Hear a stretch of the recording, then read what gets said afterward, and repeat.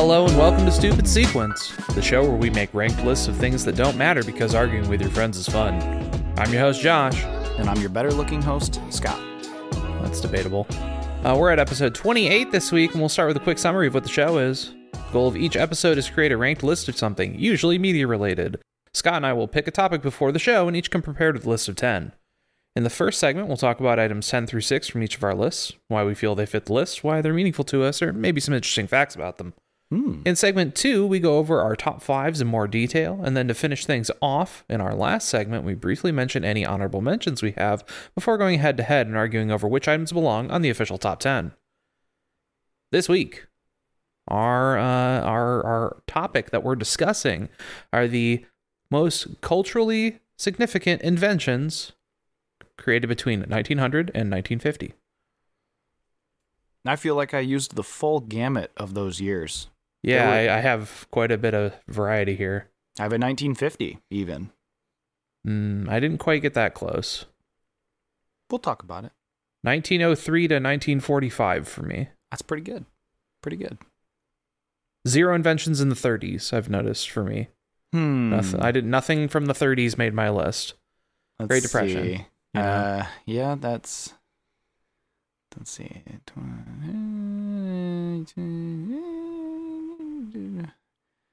Interesting. Yep, nothing from the 30s on mine either. Looking at my honorable mentions list, there are a couple of things in there, but I was lazy and I did not put the years down for my honorable mentions. But hey, we'll cross that bridge when we come to it. Sure. You want to get right into it? Yeah, well, I guess before we dive in here, we'll talk a little bit about our logic here for creating these lists.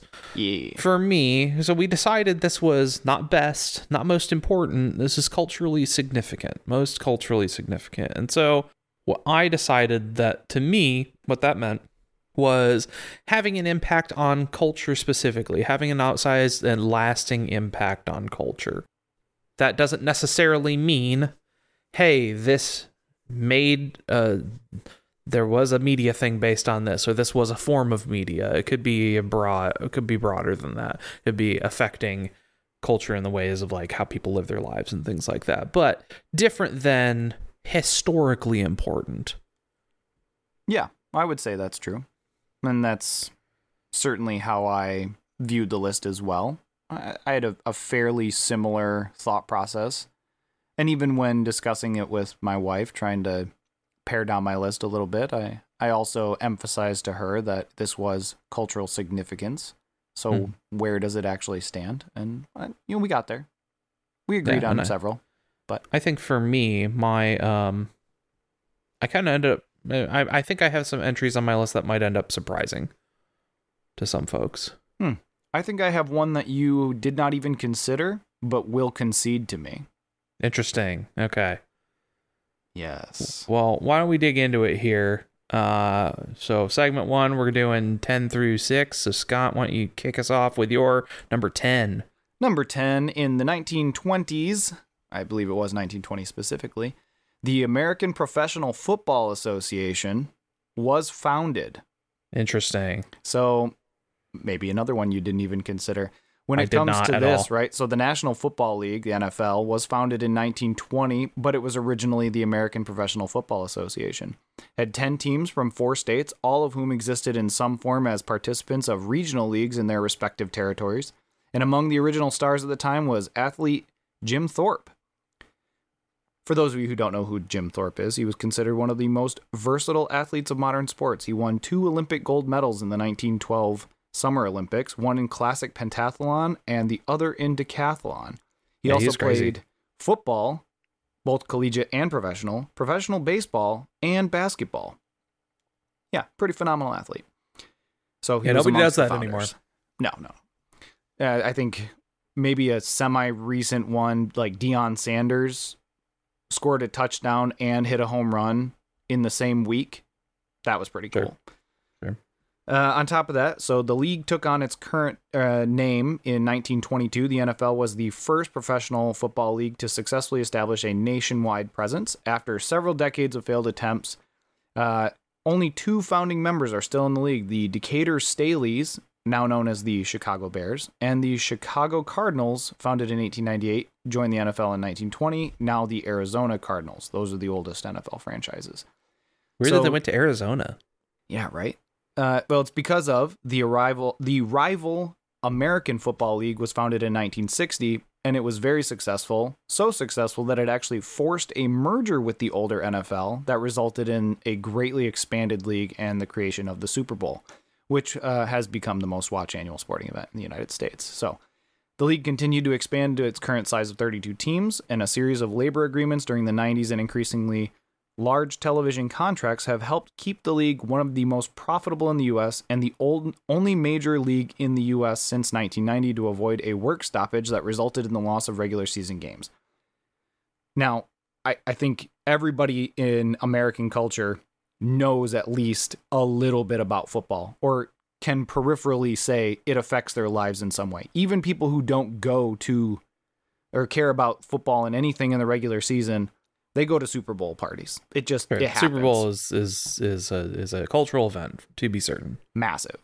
But on top of that, right, there's fantasy football, Monday night football, Thursday night football. Sunday is always football day.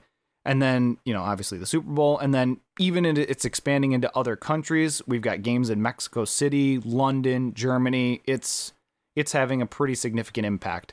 Everybody in the world knows who Tom Brady is. It just regrettably. Yeah, well, okay. Either way, I think it would be tough to deny the cultural impact that the NFL has on American culture as a whole. Sure. And so for that reason, this was invented during that time frame. I made it my number 10.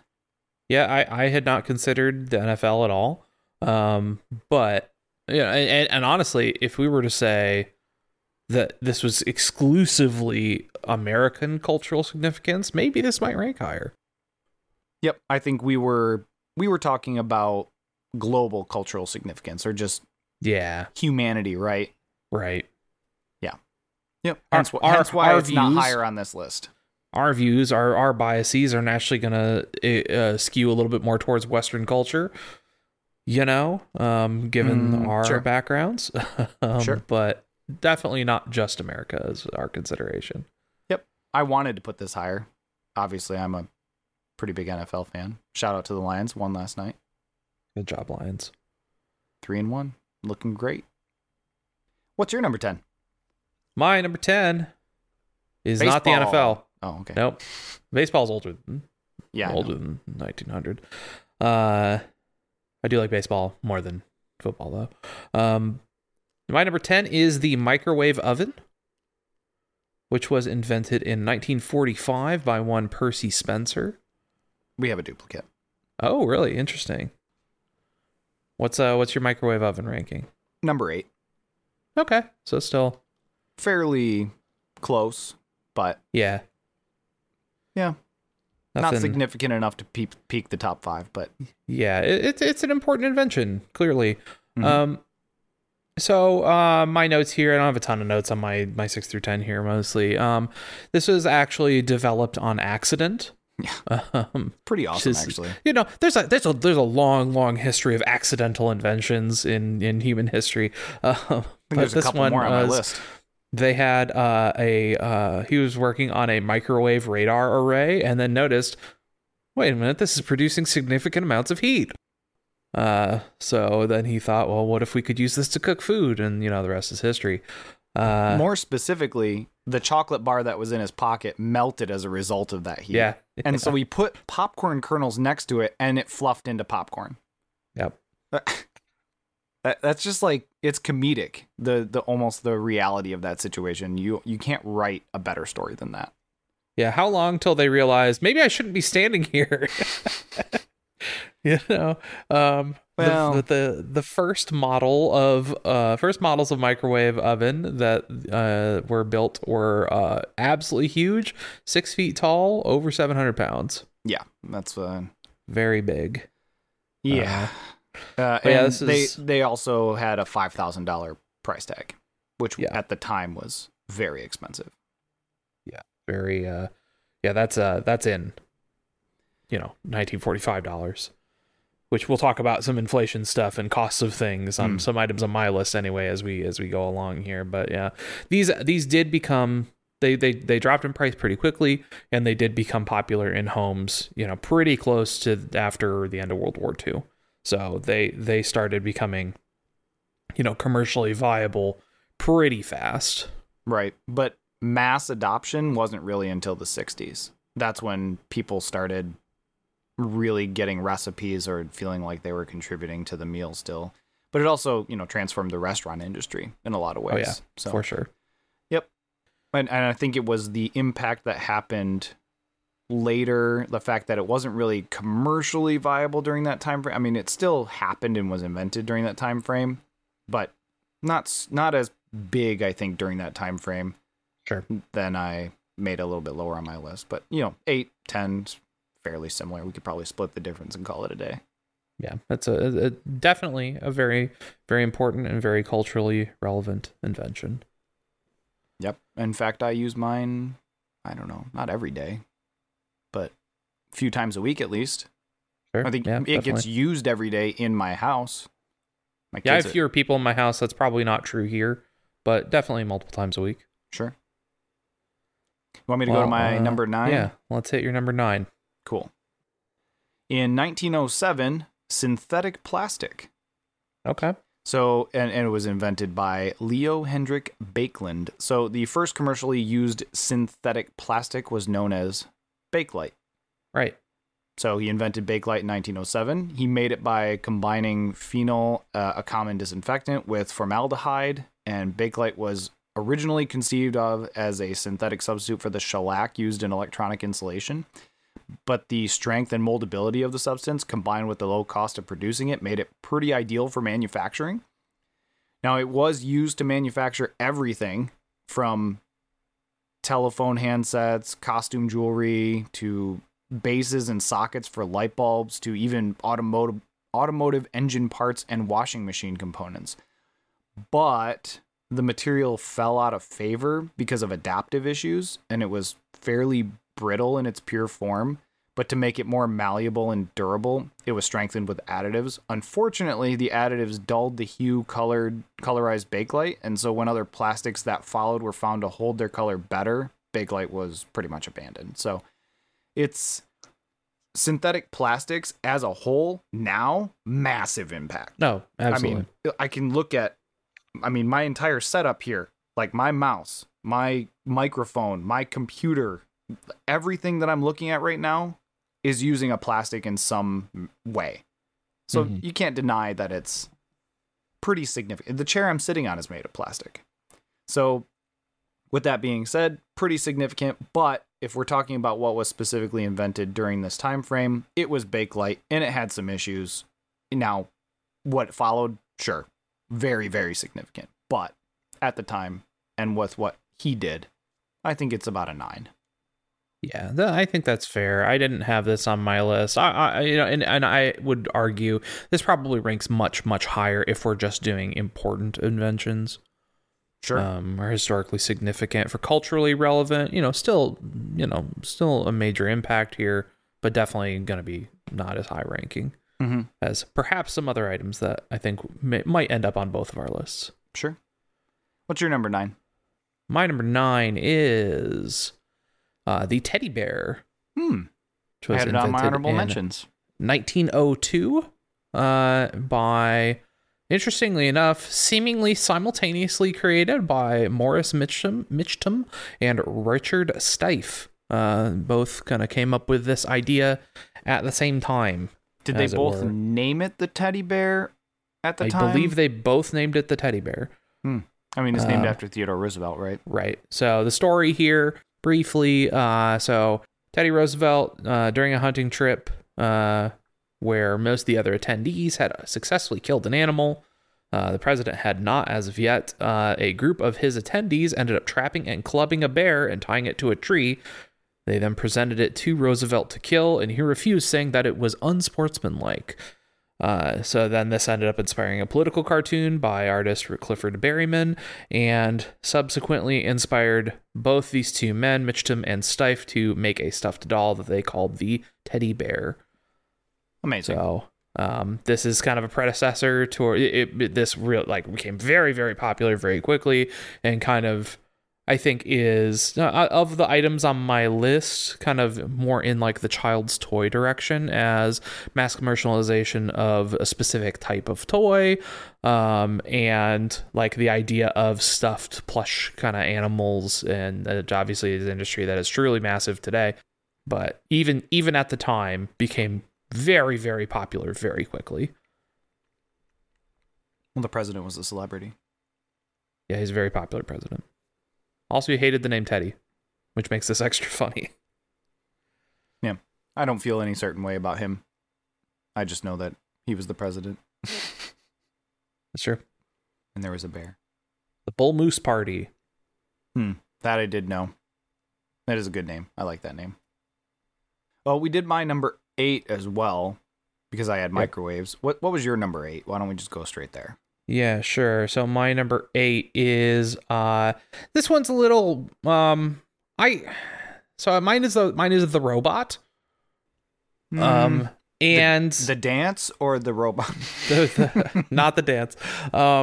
It's really hard to pin down a specific first robot. There were a ton of different efforts happening around this time period. And what could you call a robot? How do you define that? How I chose to define it. The Turing machine? Less so, like if you go back to like I want to say it's like 1905 or something, there's like a automated radio signal system that this guy developed to control a boat. That's not really what I was going for. I was going for the idea of a robot as an autonomous being, right? Some kind of entity that is taking automated actions, right? Mm-hmm. So the one that I chose to go with is 1912. Leonardo Torres Quevedo made the first autonomous machine capable of playing chess, which he called El Ajedrecista. That's a great name. It's very good. So, arguably, this is also the first computer game.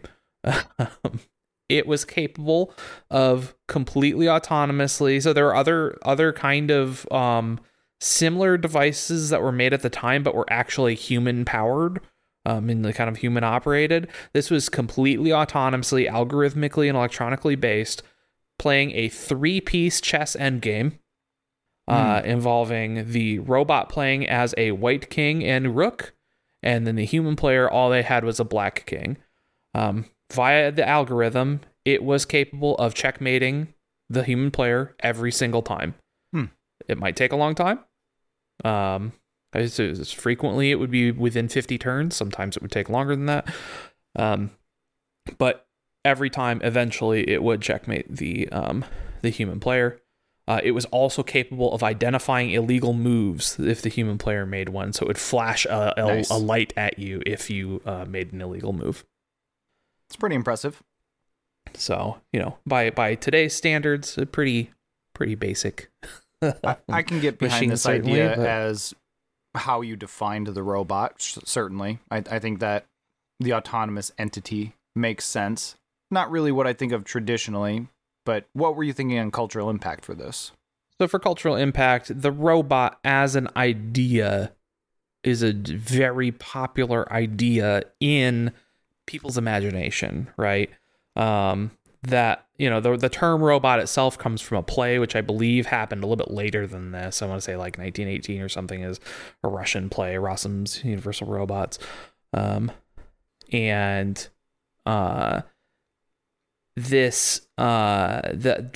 that idea of a machine person, the idea of some kind of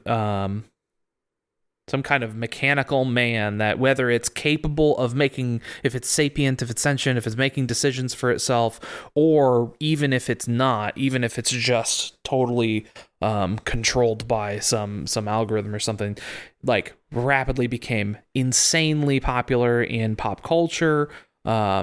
There's thousands and thousands of fictional works, stories, and ideas surrounding the idea of a robot as an autonomous being that is doing things.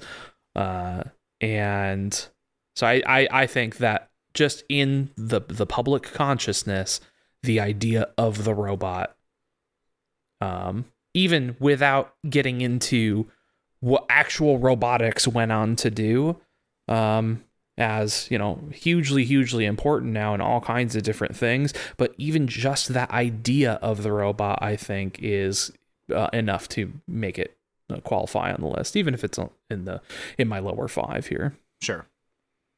No, it's a good addition. I guess I saw that on the list. I didn't really think about the impact in the same way, but I get why you did it.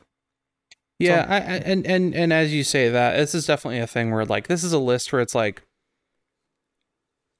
I think there's a lot of different acceptable answers to what could end up on these lists, because there have been thousands and thousands and thousands of inventions. Oh yeah. Even just in this time period, and I think you could make interesting arguments about hundreds of them. Well, how about I go to my number 7 and make another interesting argument? Let's do it. In 1950, the credit card was invented. Okay. Invented in 1950, the Diners Club card is known as the first modern-day credit card. The idea came from Frank McNamara, a businessman who'd forgotten his wallet while out to dinner in New York. He and his business partner, Ralph Schneider, would soon invent the Diners Club card as a way to pay without carrying cash. And the Diners Club card was first used only in local restaurants before expanding to include additional retailers. The new charge card required customers to pay the balance in full at the end of every month, which, for those of you who have a credit card, should be doing that anyway if you're capable of doing so that you do not accrue interest. By 1951, the Diners Club boasted 42,000 members and had expanded to major U.S. cities. And by 1953, was accepted in Canada, Cuba, Mexico, and the UK. It wasn't long before credit cards got popular. Banks began issuing their own cards, but instead of requiring payment in full at the end of the month, consumers could have revolving credit in which balances rolled over from month to month. Dangerous. Mm-hmm. But I think you really can't deny the significance of credit cards either, right? That's true. They're everywhere. I have, 4 or 5 of them, at least, like, for varying things. I got a Lowe's credit card. I got one from a home improvement thing. I got a couple through my bank. Like, these are just parts of our lives. You want to join this credit card thing and get a special offer? There's a deal for that. Like, a lot of businesses offer credit cards. Reward points. Cash back. Yeah, I hear credit card commercials all the time. Samuel L. Jackson tries to get me to get a Capital One whatever card, and I don't know. I don't need more credit cards. But credit cards enable people to live their lives in a lot of cases. It's a little bit sad, unfortunately, that it comes to that, but credit cards make things easy, allow you to get things sooner than later, which is part of the I want it now culture, which is unfortunate, but it's reality. It's a dangerous invention. It is. It is dangerous, but I think you'd be hard pressed to find any adult in the US, especially, that doesn't have at least one credit card. Well, yeah, like in the whole like concept of the credit score, and that's just like an extremely unfortunate, like mandatory part of being an adult now that you have to deal with. Yeah, which is never fully explained to you ever. Goes up, it goes down. You check on your credit and it goes down for some reason, like it's being because responsible. It's a scam. It is. It's a bit of a racket industry, and I don't really like it, but I recognize that I'm an adult and I need to play in this mode if I want to advance in certain things. Like, buying a house, for example. Sure. You need credit. How do you build credit? You get a credit card. This is not the only way, but a primary way. A major way, certainly. That being said, I don't think it's significant enough globally that every country or person in the world has a credit card. I think it's way more prevalent in like US and maybe parts of Europe and Canada, but I don't think it's a global phenomena. Yeah, but, I mean, I would agree. This is definitely a very significant one. It wasn't, to me, it wasn't significant enough to make my list, but certainly a very important culturally invention. But, maybe not comparing to some of these things that are going to be in our top 5, certainly. Sure. So what's your number 7? My number 7 is the process of flash freezing food. Hey, that's my number 6. Hey, there we go. 1929 from Clarence Birdseye. I have 1924. Ooh. We'll have to double check. Yeah, well, we can double check that later. Well, I think it was 1924. He realized what it was and then came up with the commercially viable version in 1929. Yeah, that's entirely possible. And that's an interesting, there's a lot of dates attached to these various inventions and stuff. Sure. Usually what I'm doing my dates around are, this is when this was, like, when a thing was made, when a thing was operational and the thing was made. That's... Do you have the background of how he came up with this idea? Because I have that. So yeah, if you want to dig into that, why don't you? I do it real quick. So Clarence Birdseye, which the name might sound familiar to a lot of you because Birdseye still exists as a food brand, and still a frozen food brand. Buy their vegetables with some frequency. But in 1924, Birdseye was fishing in the frigid Labrador territory of Canada, and he realized that the fish that he caught would freeze almost immediately after being pulled from the water. Months later, when he thawed the fish, he was actually impressed by how excellent it still tasted.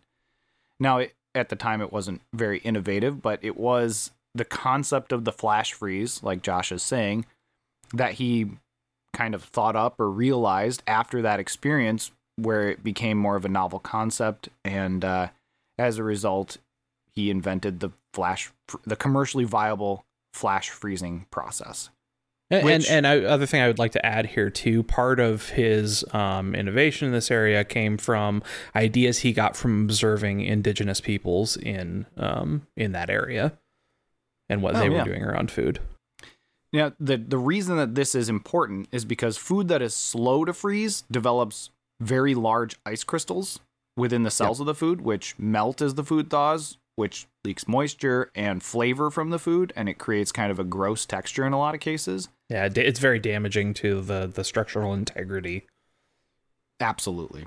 And so when it comes to the formation of the ice crystals, the faster we freeze, the smaller the ice crystals are, and they don't have a chance to get big enough to damage the food. And once he realized that he had stumbled on something pretty significant, it was kind of the rest was history.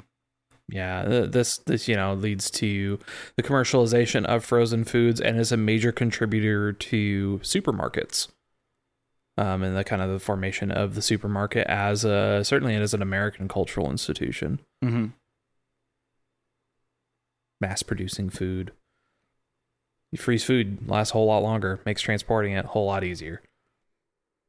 Yep, more efficient modes of transportation, improvements in technology, cold chain logistics. I mean, it's a massive industry now. And in the 40s, right, the first ever complete frozen meal was created and marketed, which created a movement that would take the United States by storm over the next few decades. But and on top of that, right, preparation, it was very easy. It has its own inherent self-preservation. And in most cases, it was very affordable. So it became super important to American households. Yeah, definitely. It was a staple. TV dinners. Very funny, I think, that we both put the flash freezing food and the microwave oven on our lists. Yeah, right. Those are pretty connected. I was going to say, I thought they were paired together. Yeah. One enables the other.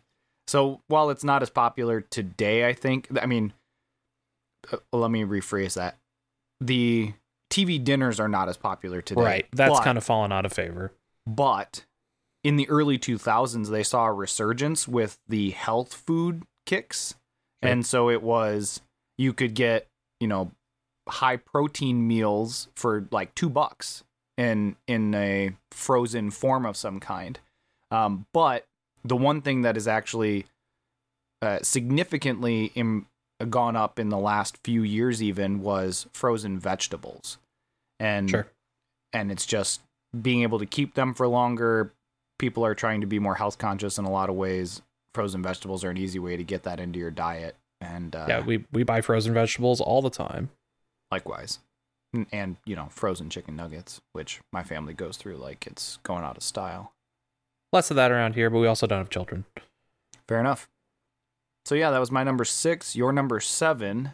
Did you have anything else you wanted to add for the flash freezing process? That's it for what I have for old Clarence here. It's a great name, though. Clarence Birdseye. Yeah. What do you got for 6? Number 6, I have the bra, which was invented in 1913 by Mary Phelps Jacob. It was an honorable mention for me.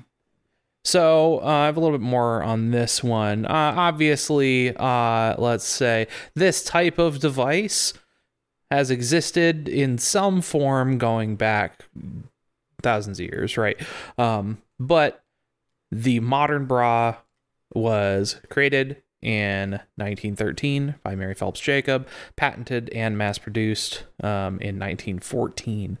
So the story goes that Mary was attending a ball. She's born to a wealthy family and kind of a debutante kind of thing. Attending a ball, realized that her corset would be peeking out from the dress that she had brought to wear. So she quickly sewed 2 handkerchiefs and some ribbon together to make what she called a backless brassiere.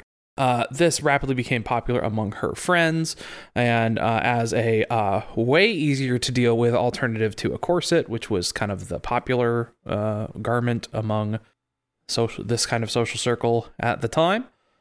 And she ended up securing a patent and realizing that, hey, this is definitely commercially viable as a product. And she tried to produce them on her own for a while, and then that didn't go as well as she had hoped, so she ended up selling off the idea. She wrote that her invention was well adapted to women of different size and was so efficient that it may be worn by persons engaged in violent exercise like tennis. Violent exercise like tennis. That was her phrasing, which I thought was funny. Also very relevant. She never heard Serena or Venus with their tennis grunts. She would probably think it was even more violent if that were the case. Also relevant here is that the bra rapidly becomes a incredibly more affordable alternative to like corsets and other types of garments like that were kind of the popular thing at the time and were out of reach for poorer folks a lot of the time. Obviously, hugely culturally important here, became the standard undergarment for women, or a standard undergarment for women around the world in the decades after that. And then another culturally relevant thing here that I wanted to call out was the whole concept of the bra burning feminists. As another cultural touchstone around the bra is that's actually a myth coming from the feminist protests around the Miss America pageant in the late 60s. But they didn't actually burn any bras there. That's not a thing that happened, but all the news stories said they did. And so that even today, still, 60 years later, still gets attached to feminist stuff, which I thought is interesting. I didn't actually know this was a myth until I did the research for this. So, yeah, I didn't know it was a myth either. What I was thinking was there a representation in a movie where they actually did burn bras? That's entirely possible, but the popularity of this phrase was like in newspaper headlines like the day after this happened. I gotcha. Yep, I didn't know it was a myth either. Interesting. But that's my number 6, the bra. Shout out to my aunt, who will not say the word bra, and will say arb instead. Seriously? Because it is too sexual. Oh, well, we probably should have put some kind of a warning on this episode. Yeah, content warning, talking about bras. Ooh. Uh-oh. Sexually explicit content.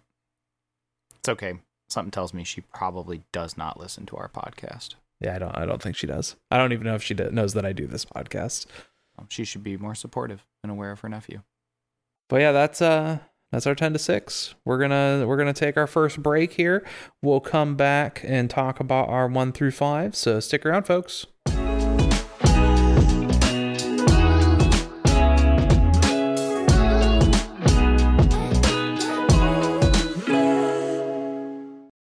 Hey there. Hope you're enjoying the show so far. If you have show ideas or comments, you should reach out to us. You should email us at stupidsequence@gmail.com. Or you could try at Twitter/X @stupidsequence. We would love to hear from you. Wouldn't we, Josh? We do like hearing from fans.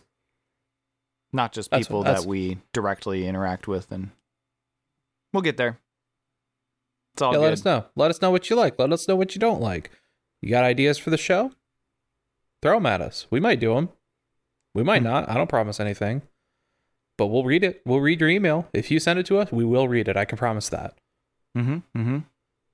Shout out to the one person who has emailed us. Thank you. In a non-commercial capacity. Yeah. And we're still open to sponsorship. AMC, I know you're listening. Love to sample more of your movies and encourage others to do so at your theaters. Eat more of your popcorn. Or if you just want to send us some of those popped popcorn bags, I'm cool with that too. Sure. I like popcorn. I haven't sampled them yet. It's on my to-do list. I haven't found them yet. This is part of the problem. I bet they sell them on the internet. Yeah, I'm not overpaying for them just so I can try them. That's fair. But we should go to the next set of numbers here. Yeah, Scott, why don't we dig into your number Cinco de Listo. Don't say that. All right, number 5. Speaking of movies, Talking Pictures, 1927. I had this on my honorable mentions. Oh, yeah, because, movies, they don't have a significant cultural impact. We certainly don't discuss them on our podcast even. That would be ridiculous. I'm with you that movies have a significant cultural impact. This is specifically talkies, and while I'm with you that, talkies definitely still very important, I would argue that for me, this is the decision that I made. Movies pre-exist 1900. Sure. And specifically making it talkies, the conversion of silent films to talkies just didn't quite hit my list. Okay, well, let me talk you through what I've got going on here. Sure. So since the invention of cameras and the creation of motion pictures, the entertainment industry has continued to innovate how art and technology are used to bring stories to the big screen.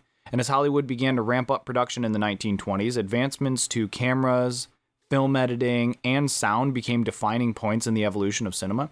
So one of the most influential developments that changed everything from how films were shot to how background actors were used was actually the introduction of talkies. Sure. So talkies get their name from the recorded dialogue that played in sync with the images on the screen. Movies from the silent film era, which was roughly 1894 to 1929, they were largely recorded and played without sound. And most of these films relied on intertitle text to explain key plot points, and then live pianists, organists, and orchestras would provide a score or other sound in the theater. But as technology advanced, recorded dialogue made its way into film and talking pictures were born.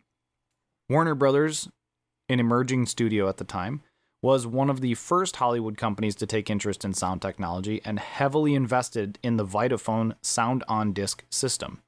In 1926, they released Don Juan, the first full-length movie to feature synchronized score and sound effects using this method. Though the film itself did not have recorded dialogue, musical shorts, and a recorded speech from Will Hayes, president of the Motion Picture Producers and Distributors of America, and founder of Central Casting, accompanied the feature.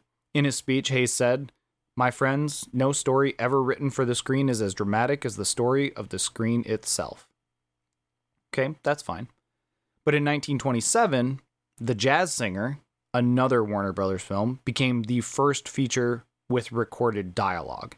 Though the lines were only heard in like 2 scenes. But a year later, Lights of New York became the first all-talking, full-length feature, and due to its commercial success, it set Hollywood on a path that saw an end to the silent era and made way for the films as we know them today.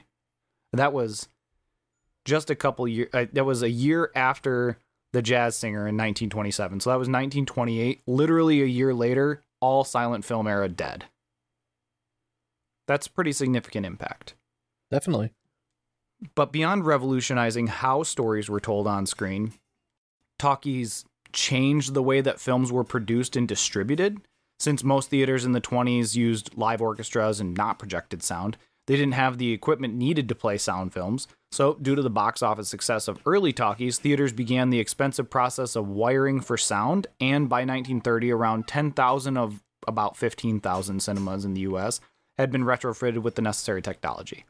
And as talkies became the industry standard, productions also had to change the way that they filmed. Much of the equipment used on set was actually quite loud and had to be fitted with sound dampening devices, so the noise wouldn't be picked up during filming. And since early microphones were stationary, actors had to limit the way that they moved throughout a scene to ensure they were always close to the mic. So for a time, filmmakers used a multi-camera setup so they could compensate for the lack of mobility and still get a variety of shots. And for background actors, extras, the introduction of sound recording on set changed the way that they did their jobs. Background close to the microphone had to be silent, and pantomiming became an important skill set in a background actor's arsenal. Before advancements to sound and film editing, crowd scenes had to be carefully orchestrated depending on how much, if any, background noise wanted to be included in the scene. Now, most crowd noise is recorded separately and added in post during the sound mixing phase. Central casting casts these walla groups for all kinds of productions, even for animated shows like The Simpsons. So from the introduction of sound and film to the founding of central casting, innovation in the 20s paved way for films as we know them today. I mean, it's significant. It's significant that it changed theaters across the US. It changed the retrofitting beyond the sound, but to no longer need a band or an orchestra to accommodate. It changed the way that actors position themselves. It changed equipment. It changed, multiple things throughout the entire industry peripherally as a result of this. And therefore, we now have talking pictures as they are today. Yeah, definitely very significant for sure.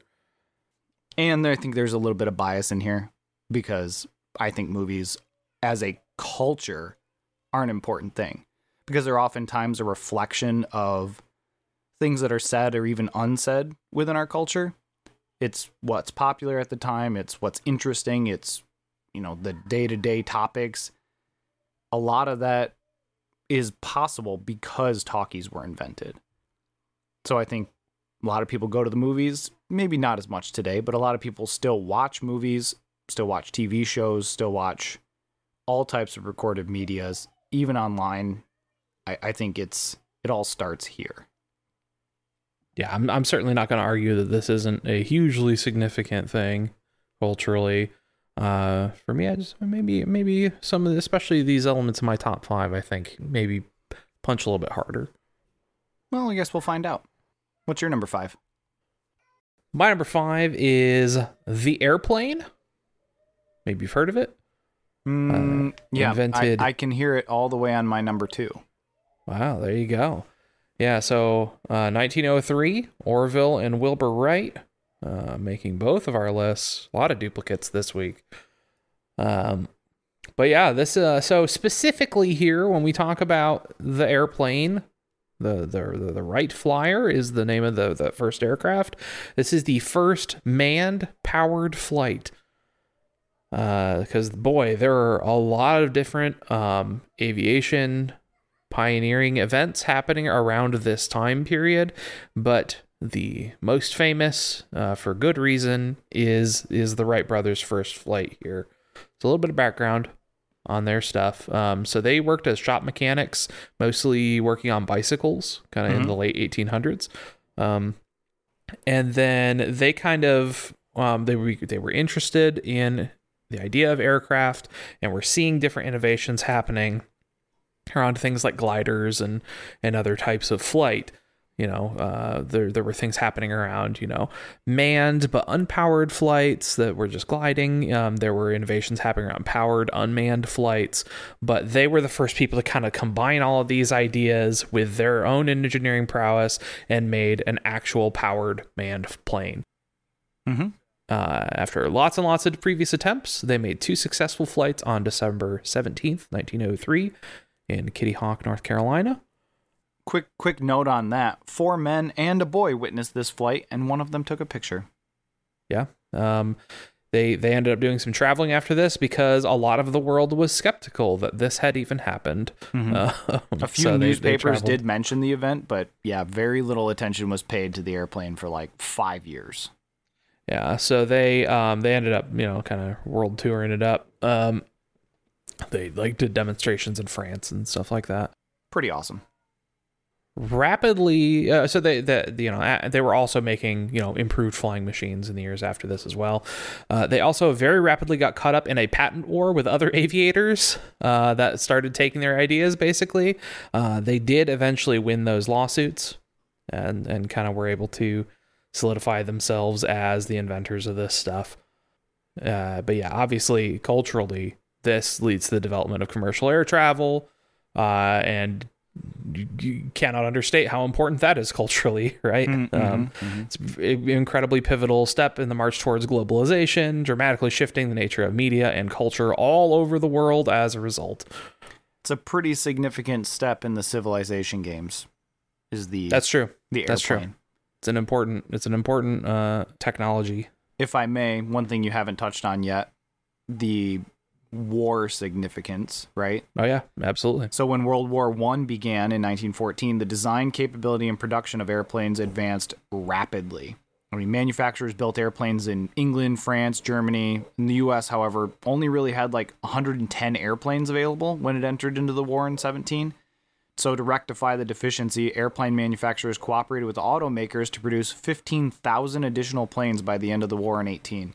So 2 aircraft companies established in time to make planes for the war, and they became leading aircraft producers. One is Boeing, based out of Seattle, Washington, and the other is Lockheed in Santa Barbara, California, also known as Lockheed Martin now. Both still in business to this day. So after the war, advances continued at a rapid pace, and by 1920, airlines were carrying passengers across the U.S. as well as Europe, and the U.S. government used airplanes to speed up delivery of the mail. And in 1924, beacons were established at airports, and night flying became feasible. By then, passenger airlines, were operating in South America, Africa, Australia. KLM, Lufthansa, Qantas were pretty early airlines that are actually, again, still around today. Yeah, the longevity of airline companies is crazy. So many of the earliest ones are still in operation. Right. Europeans led in building airplanes as well as in running airlines. De Havilland and Vickers built planes in England in the 1920s, and in France, several companies arose in the 1930s. But in Germany, they banned from manufacturing military aircraft by the peace treaty at the end of World War I. Messerschmitt, Heinkel, Fokker, and Junkers created an aviation industry, kind of separate for that. They also built military aircraft in secret after Adolf Hitler came to power in 1933, which, was against the treaty at the time. Japan also built military aircraft in the 1930s, and their biggest company was Mitsubishi, which produced the Zero, a world-famous World War II fighter plane. In the U.S., several more aircraft companies were established. Donald Douglas located a company in Santa Monica, California, and Consolidated Aircraft in Rhode Island took over the designs of the company, the Wright brothers, that started in New York in 1909. And during this period, air transportation was becoming safer, and by 1935, 4 U.S. airlines were operating: American Eastern, United, and TWA. Other airlines like Northwest, Delta, and Braniff established regional and restricted schedules. And Pan America Airlines was the only American international airline at the time, flying to Latin America, Asia, and the Pacific. And I think you're right. And I'll skip a bunch of this here because I've got a ton of notes on this, right? The invention of the airplane led to new technologies, new ways of battle, modern warfare, and safer and more efficient travel. Space travel also would not have been possible without the idea of air travel. The Wright brothers could not possibly have imagined the enormous impact their invention had on the lives of people today, and how improved their little plane would actually become. It's amazing. So completely agree with you here. I had it as number 2, and it was mostly because of the connection across worlds. You can get anywhere in the world in about a day's time. It's that globalization thing that's what really makes this culturally significant, I think. And it makes the world a smaller place in that sense, right? The globalization, the crossing of cultures, the ability to just go and see somebody on the other side of the world is incredible.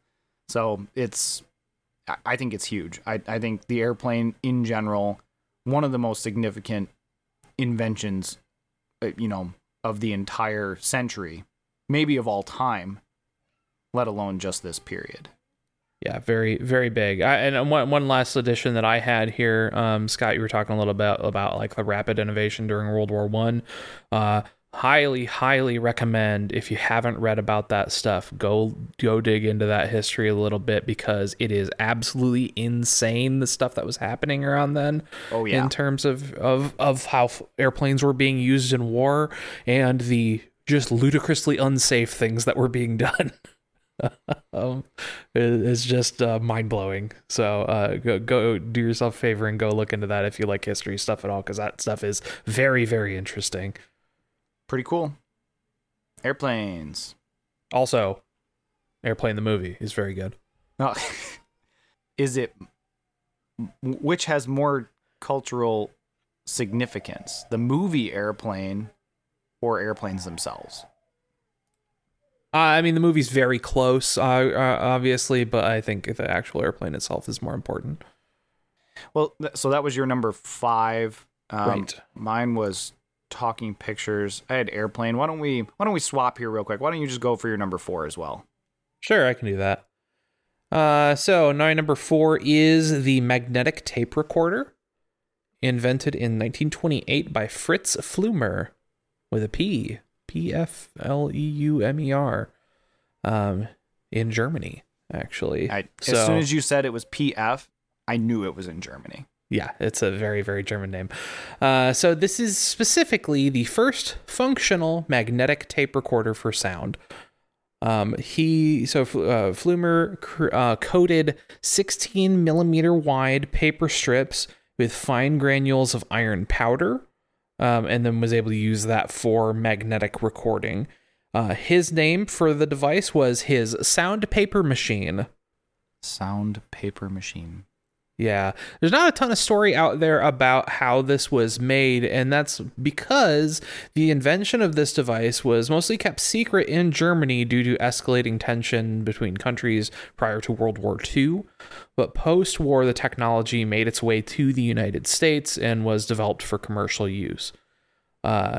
An interesting early investor in this technology and ultimately very important contributor was Bing Crosby, the singer. Yep. His company invested heavily in this and actually made their own progress in the technology. They made the first demonstration of videotape in 1951. So a little bit after this, the videotape part, not exactly what we're talking about here, but magnetic tape recording as a concept is 1928, and that's kind of what all this technology builds on. This very quickly became a very important technology. Magnetic tape storage, really within 1951 is the first time that magnetic tape storage started being used for recording computer data. And that's still used on a huge scale today. What year did you say that was? 51. Okay. The very first magnetic tape, could hold 100 bytes of data per inch. Today, the highest capacity tape that exists is 317 gigabytes per square inch. So the technology is slightly better now. Slightly. So, and then as magnetic tape becomes cheaper, becomes more commercially viable, especially as we get to cassette tapes in the late 70s, this makes audio recording and things like taping radio and stuff like that much more accessible to the average person. Yeah, and we start democratizing the ability to create audio recordings, right? We start removing barriers of entry there, and then as we get into the 80s and like VHS tapes and things like that, suddenly now we can do that with video, and video cameras become accessible to the home videotape recorders start becoming accessible and affordable to the average person. And then that technology ends up ultimately, it moves off of magnetic tape, certainly, but like that develops people's interest in that stuff. And then, we start seeing a lot of these technologies combined in things like the smartphone, and now everybody's a photographer, everybody's filming video stuff, and so a lot of that stuff comes from this is born really out of this invention of magnetic tape leads to the wide scale usage of these technologies. In looking over various lists of inventions during this time frame, I saw a magnetic tape recorder, but I kind of glossed over it. I don't know that I gave it enough consideration, but with what you've outlined here, it's had some pretty significant impact. I don't think it's something that people consciously are aware of, though. Sure, I would say, I get where you're coming from there. I would say if you took the time to really think about it, then yes, there's obviously some impact here. But I think some of these other items outweigh it significantly because there's an immediate connection and mental understanding of the impact that it has. But we can get into that. Yeah, some of them are definitely more active thought, right? This one, yes. Maybe not as much, but... Well, maybe not as much nowadays, but like in the 80s when everything, or late 80s when it was VHS tapes and cassette tapes everywhere, way more active thought about it, I would say. Sure. I mean, my first car had a cassette player. Yeah, absolutely. Mine too. I bought some blank tapes and waited for songs that I liked to come on so that I could hit record. Yep. And it didn't always sound great, and I didn't always get the beginning of the song, but you know what? That's fine. That's the best you had. Yeah. And it was free. And it was free. Yes. And sometimes you get the end of the song has the DJ talking over it. Yes. And even later, when I was listening to allegedly downloaded songs from like Napster. LimeWire. Yes. There were some that were very obviously recorded off of the radio, where the end of it was a DJ talking. Definitely, I had some or of those. Switching to a news segment. I still have those recordings. Yeah. But anyway, yeah, no, it's a good addition. Number 4, magnetic tape recorder. Interesting. Let's jump over to your number 4 then. I have a feeling there's going to be a duplicate here. That is the TV. The television. That is my number 1. Yeah. Well, it makes sense. It makes sense that it would be on your list. I don't know if it makes sense to be number 1. How did you credit this? Yeah, this one's a little complicated. Yeah, it's extremely complicated, and I couldn't credit it specifically the way I did it. I put a range. It was really like anywhere from 1904 to 1950, because in a German patent for a color television system from 1904, color TV was first mentioned, but it wasn't really until like 1925 or 27, depending on, are you looking at the electronic TV or are you looking at the mechanical television? There were a bunch of different variations of this. So for sure. I didn't pinpoint it down, except to say that a lot happened during this time frame, and the first electrical color TV system was created by RCA Labs between 46 and 50. So that's when I think it became not completely culturally out there, because at that point some people had already started getting a television, but it was of course in black and white. But yeah, for me, what I pinned it down to was 1927's invention of the first functional all-electronic image pickup device from Philo T. Farnsworth. I do have him mentioned here as well. Okay, so the system was designed by Philo T. Farnsworth, like you said, who'd been working on it since 1920. Electronic television's quick interjection here. Yeah. So his commercial demonstration of this was 1927. He was 21 1927. He started working on this when he was 14. Yeah, that I noticed that as well. It's a insane, pretty significant invention for somebody so young. Yeah. Electronic TV is a type of television that uses electronic signals to produce the images on the video screen. That type of television is a visual medium that transmits the image and sounds by means of like radio waves, microwaves, or infrared rays.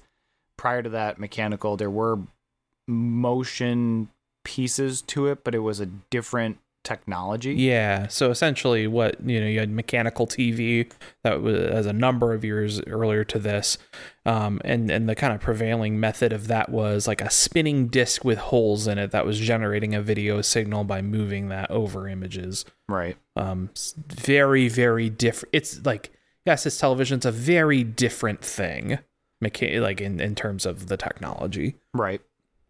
So since its invention in the 1920s, the television has shaped the world in a number of different ways. You'd find at least one TV, I think, in every household, possibly in, well, not the world, but on average, certainly, because most people have multiple TVs. But it's hard to imagine a home without a TV console, especially in the U.S. In the following years after the TV became a home essential, the way we interacted with the device also evolved with technological advances. So home decor to how we speak, TVs drive cultural shifts, especially on the home front. So before the TV became a mainstream concept, interior decor of houses had to be functional. And so the entertainment area had a radio, piano, or whatever activity the family enjoyed. But after families started watching television at home, architects considered building homes with a specific living area in mind, which means TVs subsequently resulted in the invention of the living room as an entire space in not every home, but the majority of homes. Even homes that didn't have one or weren't built with one in mind now have one or have been adapted. Utterly pivotal to this is the TV is the centerpiece of the American home, certainly, for better, for worse. Yeah. And it gave access to live TV shows like news and sports, which I have some more things on here, but it also enabled the viewing of the first moon landing in 1969. That was significant, especially at the time. TV allowed people with similar interests to connect over their shared love for different programs. And before the internet, watching TV shows was a massive social event. Friends and family members would gather to watch and enjoy their preferred programs.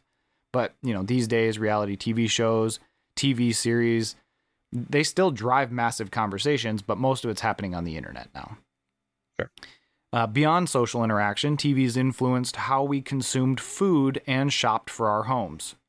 Now, it's not just the TV dinners, right, that people named it a frozen food, a style of frozen food after a TV dinner because you could heat it up and then eat it in front of the TV. Very convenient. But it had now cooking shows to other home buying networks. People were exposed to a new type of lifestyle, and many celebrities resulted from that. Celebrity chefs, for example, right? This whole idea that you can learn how to bake or you can change up your home. I mean, there's a lot of different things that TV enables, and but it starts with the fact that it even exists. Mm-hmm. And, back in the day, people had pretty limited access to information and news. They had to wait for either radio broadcasts or newspaper reports of happenings all over the world, and that took time. But today the TV has grown to become more than that. It's a source of entertainment. It's got with a simple click of a button, you can access live global news from any number of different countries. And before seeing colorful global cultures on your TV, viewers had a pretty limited worldview. However, through documentaries, you can learn about all types of different cultures from your home. Popular trends across fashion, film, food industries also spread all over the world. As far as culture creep, TV is one of the biggest sources. And even with people and shows migrating to the internet, smart TVs were created to connect to the internet. And it still allowed for streaming and even internet browsing. So it's every time you try to get pulled away from a TV, you get pulled right back to it. Yeah, I think it's worth talking about, like, being a big part of why this is my number one is that, you know, the television. I'm really not talking about broadcast television as a technology, although that is part of it, certainly. I'm talking about TV as the first type of screen that humans had in their homes, where you were getting information from outside the home transmitted into your home. Early on, that's broadcast TV, but as time goes on, the TV is a base technology for all kinds of other things, like broadcast like you know, scripted television shows, eventually reality shows, like you said, TV, TV news, sports broadcasts, video games, through home consoles. That starts up in the late 70s into the 80s. You know, watching movies and the home viewing of movies and stuff like that. Just so much culture. And I would say a lot of people where, you know, prior to the takeover of the television, a lot of people's culture came from like reading or, you know, events outside the home that they would experience, stuff like this. The TV is the number one avenue in most homes nowadays that culture is getting into your house. You know, as we, you know, there's an argument in the last, 15 years or so that is now the smartphone. But for 60 years prior to that, 60, 70 years prior to that, it was the television. But one thing that I'm kind of curious about, and while I was doing this, I was having trouble finding the data. And so maybe you can help shed some light on this. And the reason I didn't have this even higher on my list, because I agree with a lot of what you're saying. My thoughts are, I don't think this is a 100% global thing. I mean, I think there are large parts of the world that still don't have or use TVs. But I could be wrong on that. Not all of my stuff is predicated on that. It was tough to compare a few of these. I just think TV, while up there, and you can help me find this data maybe, I don't know that it's, I don't know that I would it's argue the number one. First world nations, certainly. Sure. I would argue the majority of the populace of the planet. Sure. Over 50%, certainly. Oh, certain. Yeah, definitely. I mean, majority, over 50%, obviously. Yeah. But that was my, and I think a lot of the inventions on here, on my list certainly, that wouldn't anything that TV isn't relevant for, pretty much just about anything else on my list is also not relevant for. Okay. So that's where I'm coming from anyway. Again, like we said, a lot of Western civilization and you know, increasingly in other parts of the world as well. Obviously, most of Asia at this point, I think has televisions, but a lot of this other stuff. No, I gotcha. And I don't know, it's hard to argue against TVs by any means. It's just because it's such a hub for everything. Yeah. I think, and it's only, like I said, it's only being supplanted in the last 15 years or so. For some people, smartphones are where they get way more things than TV nowadays. That's definitely happening more and more. But for a much, much longer time period, that's television. Mm-hmm. A couple other things I wanted to add in here, just about this initial invention in the first place. Farnsworth's invention here. You talked about how the first color TV was created by RCA, Radio Corporation of America. They were very interested in his invention in 1927 and actually offered him $100,000 for it. That would have been $1.7 million adjusted for inflation. Mm-hmm. He turned him down. He did not think that was enough. $1.7 million for a television. The idea of television as an electronic television seems pretty low based on how much that would eventually go on to do. Right. So they were unhappy that he turned them down and basically spent a bunch of time filing patent suits against him, claiming they designed it first. He ended up winning the suit partially due to evidence presented by his high school chemistry teacher, who had made a sketch of a drawing on the blackboard that Farnsworth had made in high school, detailing the idea to him. Nice. Which is crazy. Also, if the name Farnsworth sounds familiar, if you've watched Futurama before, yep. The professor is named specifically after this guy. Pretty cool. TV. Seems like it's kind of important. Yeah. Wow. My number one, Scott's number, what were we on for you? 4. 3? 4. What an invention. What was your number 3? My number 3 is, we're going back a couple of entries here to a similar thing. We're going to a mode of transportation here. I'm talking about the Model T, invented in 1908. The designer on this was Childe Harold Wills, and the main engineers were Joseph A. Gallum and Eugene Farkas. Mm-hmm. Often attributed to Ford. Henry Ford. Yep. Who was more of the business guy. He was the business guy. It's still his Model T, right? He came up with the concept, the idea of the Model T. They are the ones that did it. I mean, it's like saying Steve Jobs invented the iPhone, so to speak. He didn't really. He was running the company that did it. Yeah. Anyway. Why is this important? This is certainly not the first automobile. They had been around since the 1880s, but were not widely available, were extremely expensive, and were very unreliable. The Model T is the first mass-produced affordable car. It was instantly, and I'm talking about instantly, massively successful. Within days of them first becoming available, they had over 15,000 orders submitted for them. Yeah. So did Elon Musk for the Model 3, but no. The first Model Ts cost $850, adjusted for inflation today. That was $28,000. So, pretty reasonable by how much cars cost today in a lot of places. Yeah. I mean, that's like a low to mid-tier new car. Sure. That's pretty good. Yeah. For the only car that you could buy that is in an affordable range, that's pretty good, I think.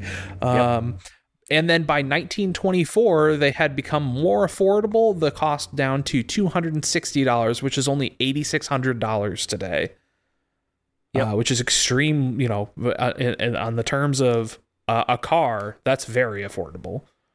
I think it was largely driven by Henry Ford himself wanting to decrease the price so that the average person who worked on the cars or assembled them could actually afford them. That was one of his driving factors. So, and it becomes the first car that's produced internationally. And then ultimately all this leads to, especially in America, the widespread use of the automobile becomes massively, massively culturally important. Over 120 years, it becomes the de facto style of transportation for much of the world. And then, especially in America, by the 50s, the car starts becoming a representation of personal freedom and starts permeating its way into media more and more. We have different types of car culture starts forming. People who are specifically car people who obsess over tuning the car and improving, and just having really nice cars. We have car movies that start happening. We have Cars, for example. Yep, absolutely. Disney's Cars, the biggest cultural Cars 2, even more significant. Yeah. Perhaps not.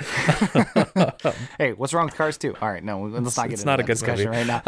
It's a fine but, movie. All right, we're not gonna. Okay, never mind. But like, especially, you know, and this one's a little bit more American centric for sure, but definitely worldwide. Cars are hugely important, hugely culturally significant, but especially in America, cars are the thing. Everyone has a car, you know. If you live outside of a major metropolitan area, certainly. Right. Part of that, you know, is this a good thing? That's very debatable. But so much so that it influences infrastructure completely. Oh, right? Absolutely. Towns, cities, everything is designed around cars. It is the defining thing about infrastructure, bar none, in America. Again, for better, for worse. Some might say, definitively for worse. But in terms of, we're not here to argue, is this good? We're here to argue, is this culturally significant? And I don't think you can argue against, hey, this is the car, the Model T, and the car. The modern car does not exist without the Model T, the way that it came about.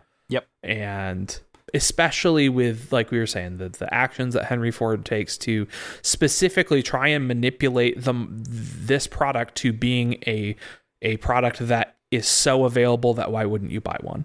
Mm-hmm. If you had the means, you were getting one. And I think it's more than just the Model T. It's the assembly line that comes with it, right? Because he invented, that also not a new thing. He just perfected it. He took a thing and made it very consistent and faster. And as a result, he was churning out hundreds of thousands of cars a day.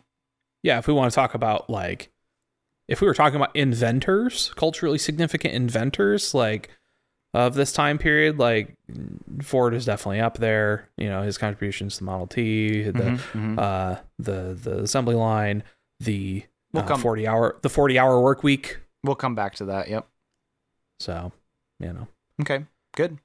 Model T, number 3. Very, very important. My number 3, in 1928, Alexander Fleming, antibiotics / penicillin. I have this as an honorable mention. So Alexander Fleming was, it seems, a bit disorderly in his work and accidentally discovered penicillin. Another good accident. Right. Upon returning from a holiday in Suffolk in 1928, he noticed that a fungus, Penicillium notatum, had contaminated a culture plate of Staphylococcus bacteria. He had accidentally left it uncovered. Which, how do you accidentally leave staph uncovered? That seems like completely inappropriate. But happy accident, the fungus had created bacteria-free zones wherever it grew on the plate. Fleming isolated and grew the mold in pure culture, and he found that the P. notatum, Penicillium notatum, proved extremely effective even at very low concentrations, preventing staph growth even when diluted 800 times. And it was less toxic than the disinfectants used at the time. So after early trials in treating human wounds, collaboration with British pharmaceutical companies ensured that the mass production of penicillin, the antibiotic chemical produced by P. notatum, was possible. Following a fire in Boston in which nearly 500 people died, many survivors received skin grafts, which are liable to infection by staph. And Staphylococcus, not staph, as in the people working on them weren't infecting them. That would be weird.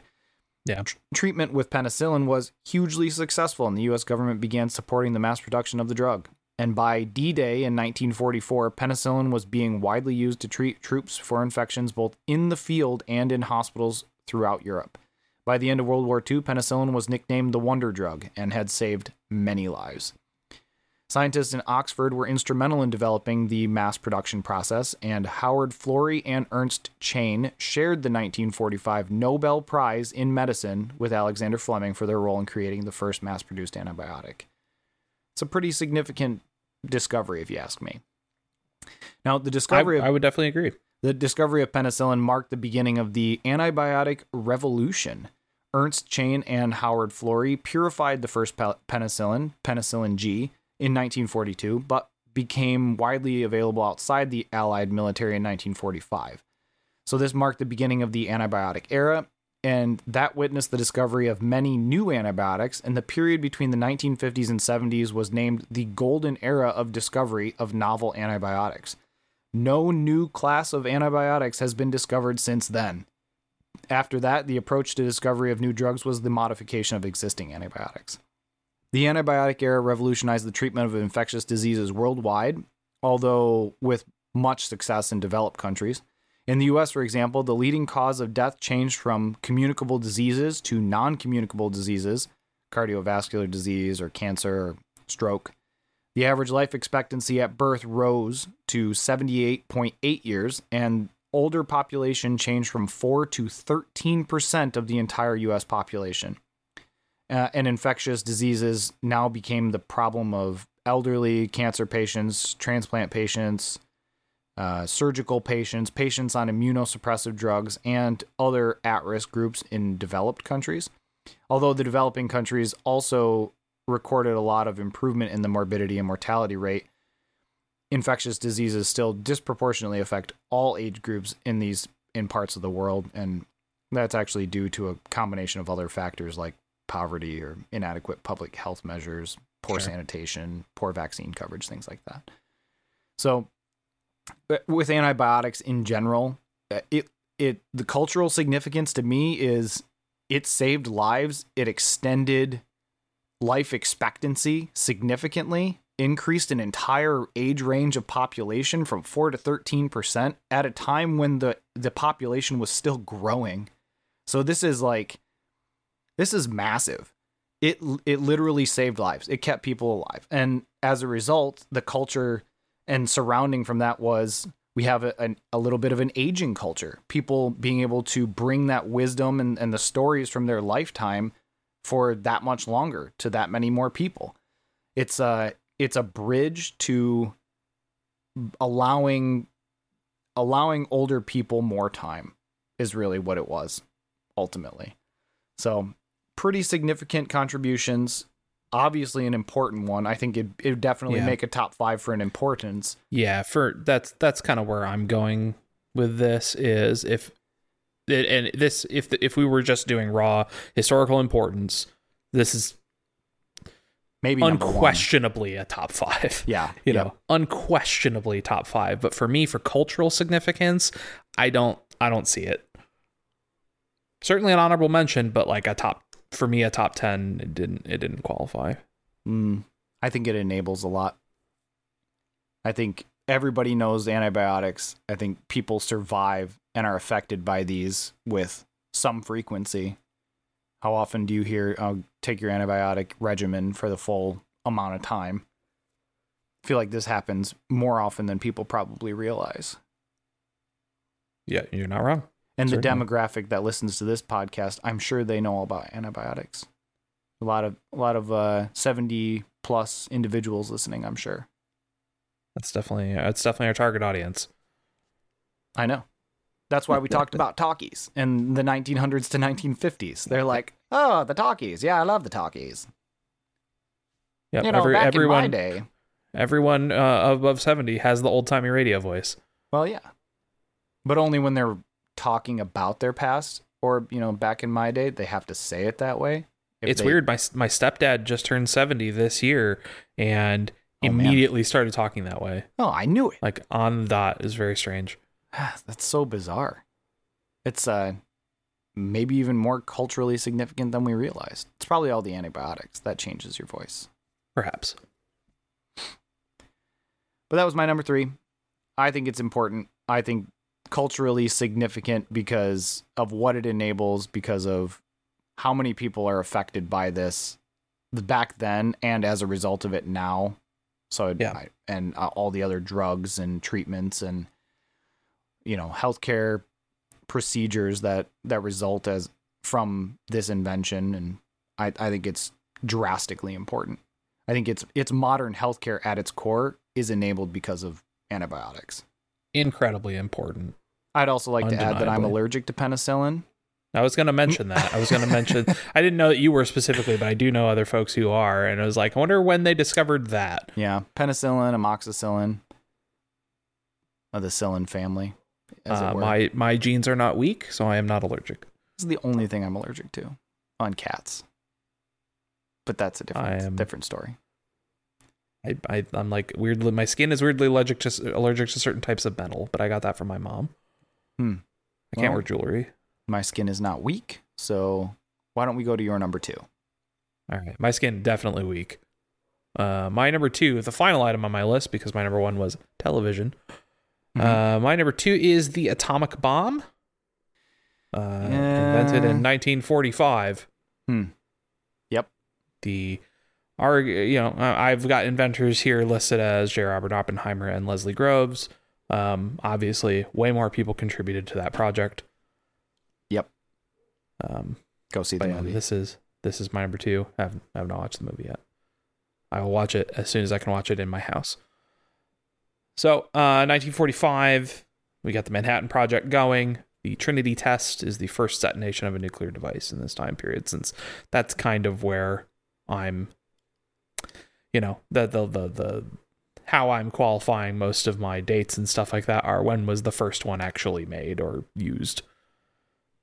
So ultimately, this project culminates in the bombings of Hiroshima and Nagasaki in World War II.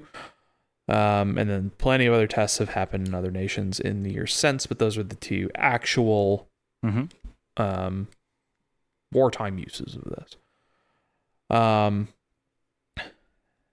The nuclear weapons and the atomic bomb as an idea instantly captures the minds of people around the world, right? To an obsessive degree, arguably. Some might argue. Belief eventually rose up that any further use of nuclear weapons in war would result in the destruction of all human civilization. This concept, if you've heard of the term mutually assured destruction, this is a concept talked about a lot in the Cold War, that Russia had nukes, the Soviet Union had nukes, the US had nukes.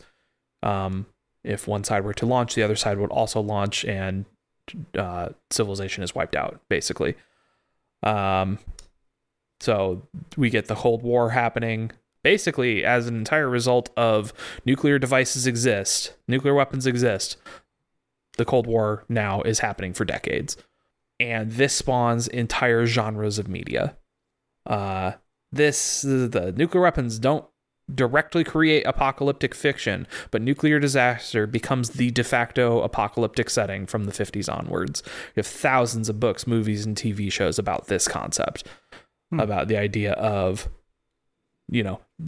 even just a nuclear disaster has happened, and here's civilization, here's what life looks like in the aftermath of that.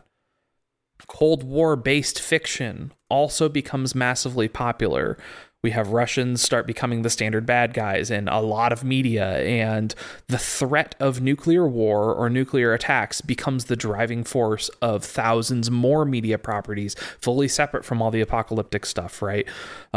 Even beyond Cold War, that is the go-to for decades and decades and decades of, hey, if the good guy isn't able to, or the good guys aren't able to complete their mission, it's going to result in something's getting nuked, right?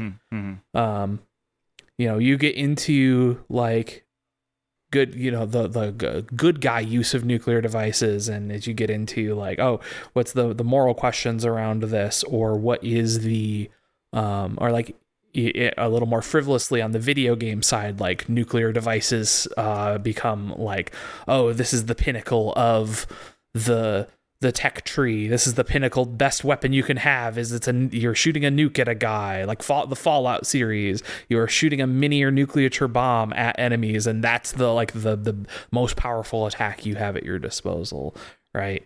This is like nuclear weapons just captures the imagination of humankind in a way that very few other ideas have. Like we talked earlier in my list about like the robot being a very popular idea in fiction. I think nuclear weapons is 1,000 times that.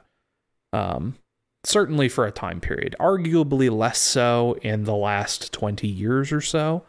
But certainly for a good 50, 60 years, like, it is arguably one of the most, or maybe the most pervasive ideas in human fiction. For those of you keeping count, that would be number 7 that Josh has said arguably in the last 5 minutes. That's fair. Continue. That's fair. That's my argument, basically.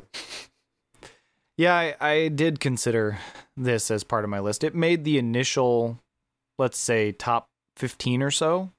Mm-hmm. I ended up chopping it, and the primary reason was because of its lack of significance now, barring the Oppenheimer movie that was recently released, where it kind of brought it back into the fold culturally.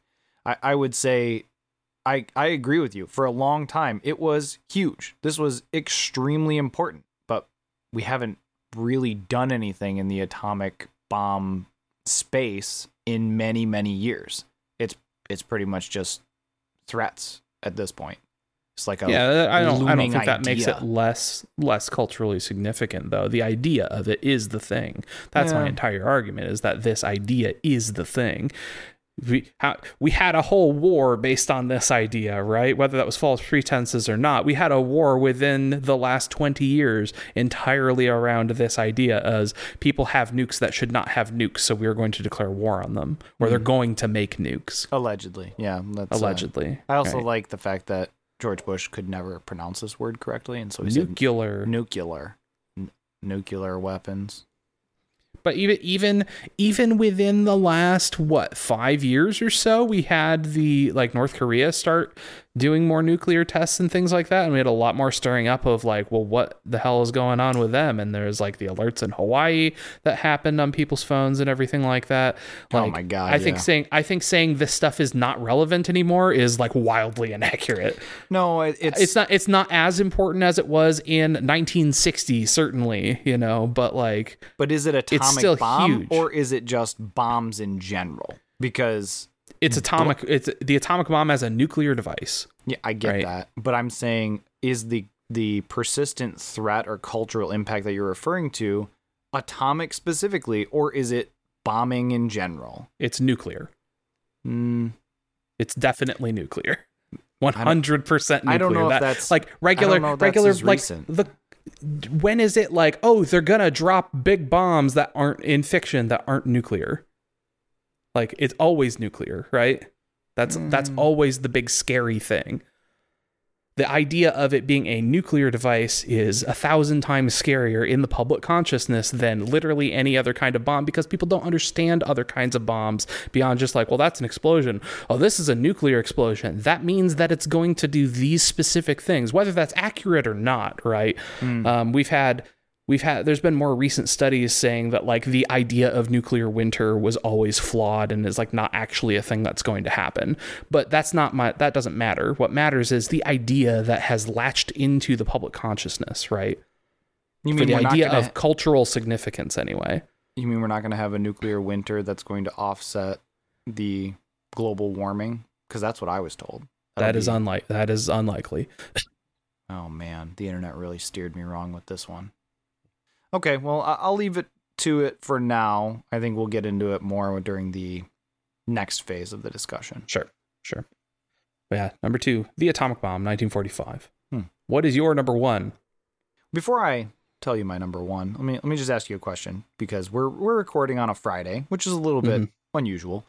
Do you have plans over the next couple days? You don't have to get into specifics, but do you got things going on next couple days? I'm going to dinner to celebrate a friend getting a new job tonight. Yeah, okay. And this weekend, you got plans? You gonna do any kind of, I don't know, video games, movies, anything like that? Yeah, probably. You gonna work at all this weekend? I see where you're going.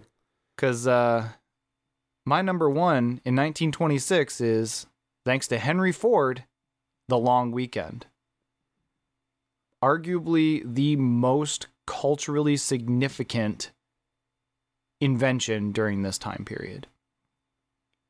Henry Ford is obviously most well known for the Model T and Ford Motor Company, or maybe even Ford Field if you're a Lions fan. Again, shout out to the Lions, 3-1. But the greatest thing that he ever invented, it was his no-work Saturdays.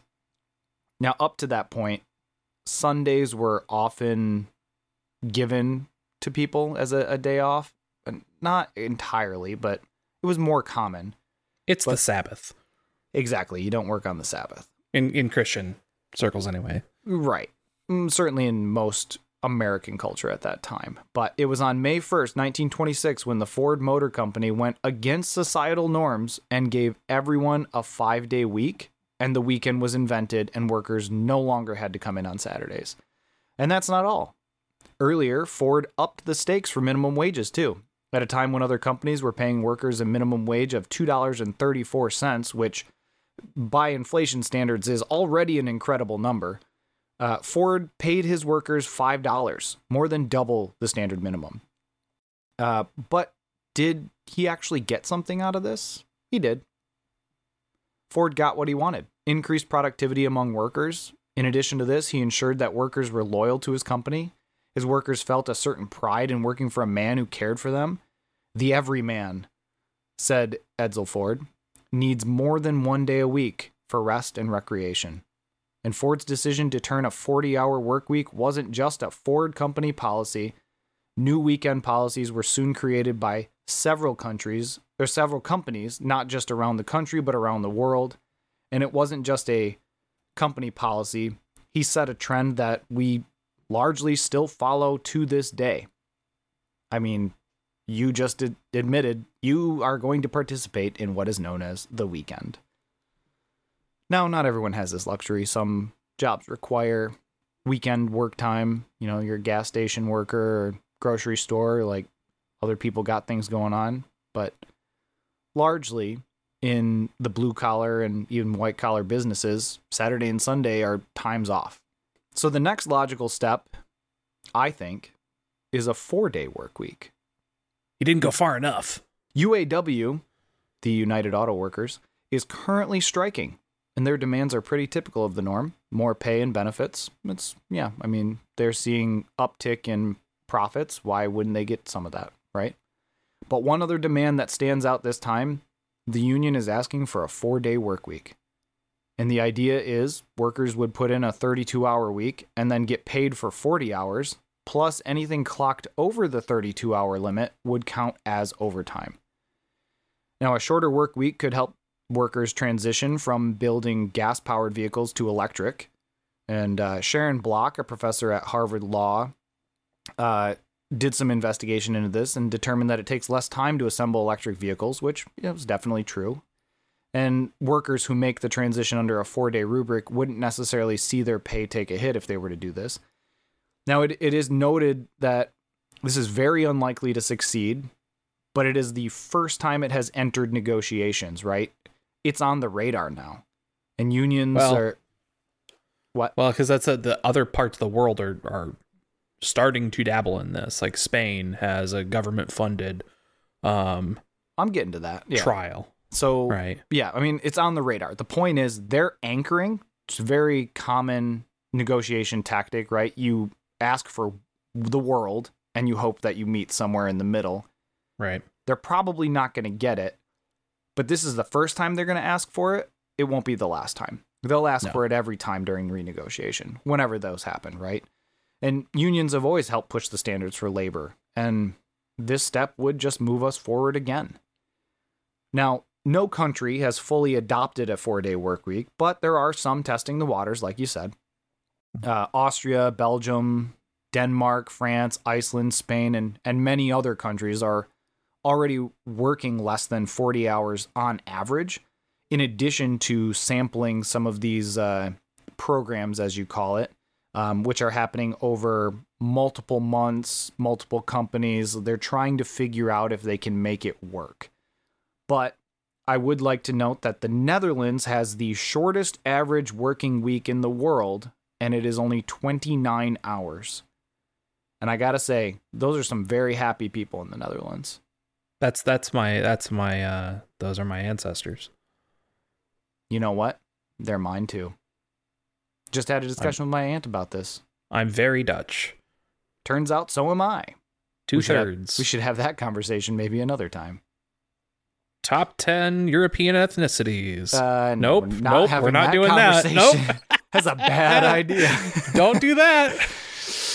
Ooh, yeah. Ooh.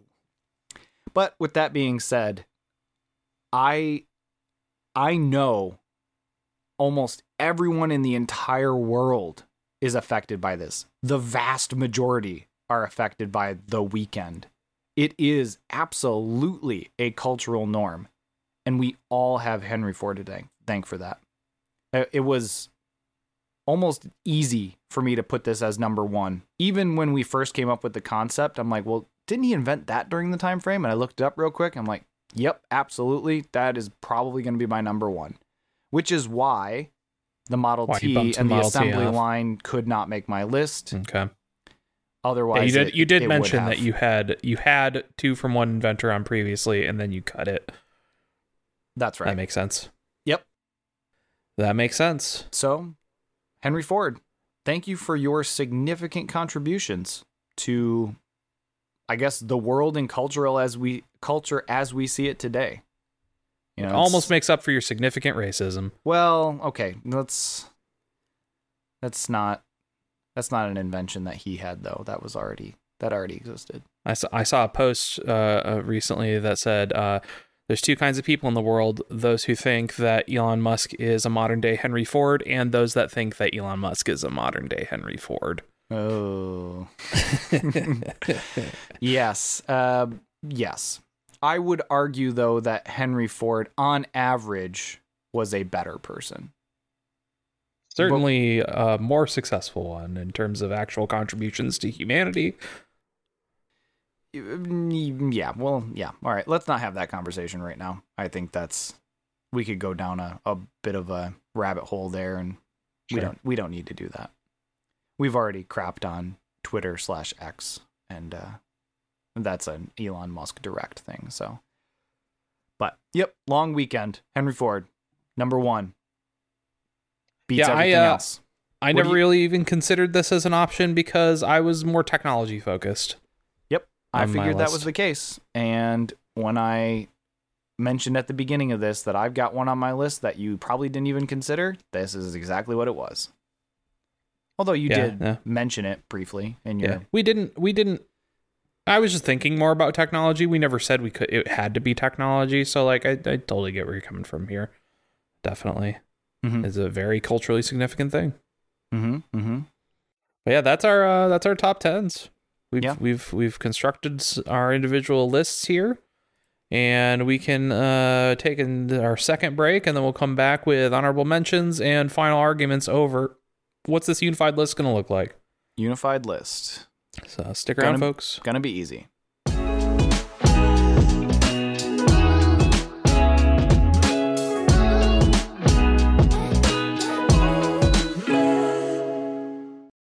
Welcome back, everyone. If you made it this far, then you're probably enjoying yourself, at least a little. In that case, an honest rating, a review, or simply referring a friend would go a very long way to help us get the word out about this podcast. But on the other hand, thank you for listening. We're going to move on to the next phase. But before we do that, as always, here are our honorable mentions.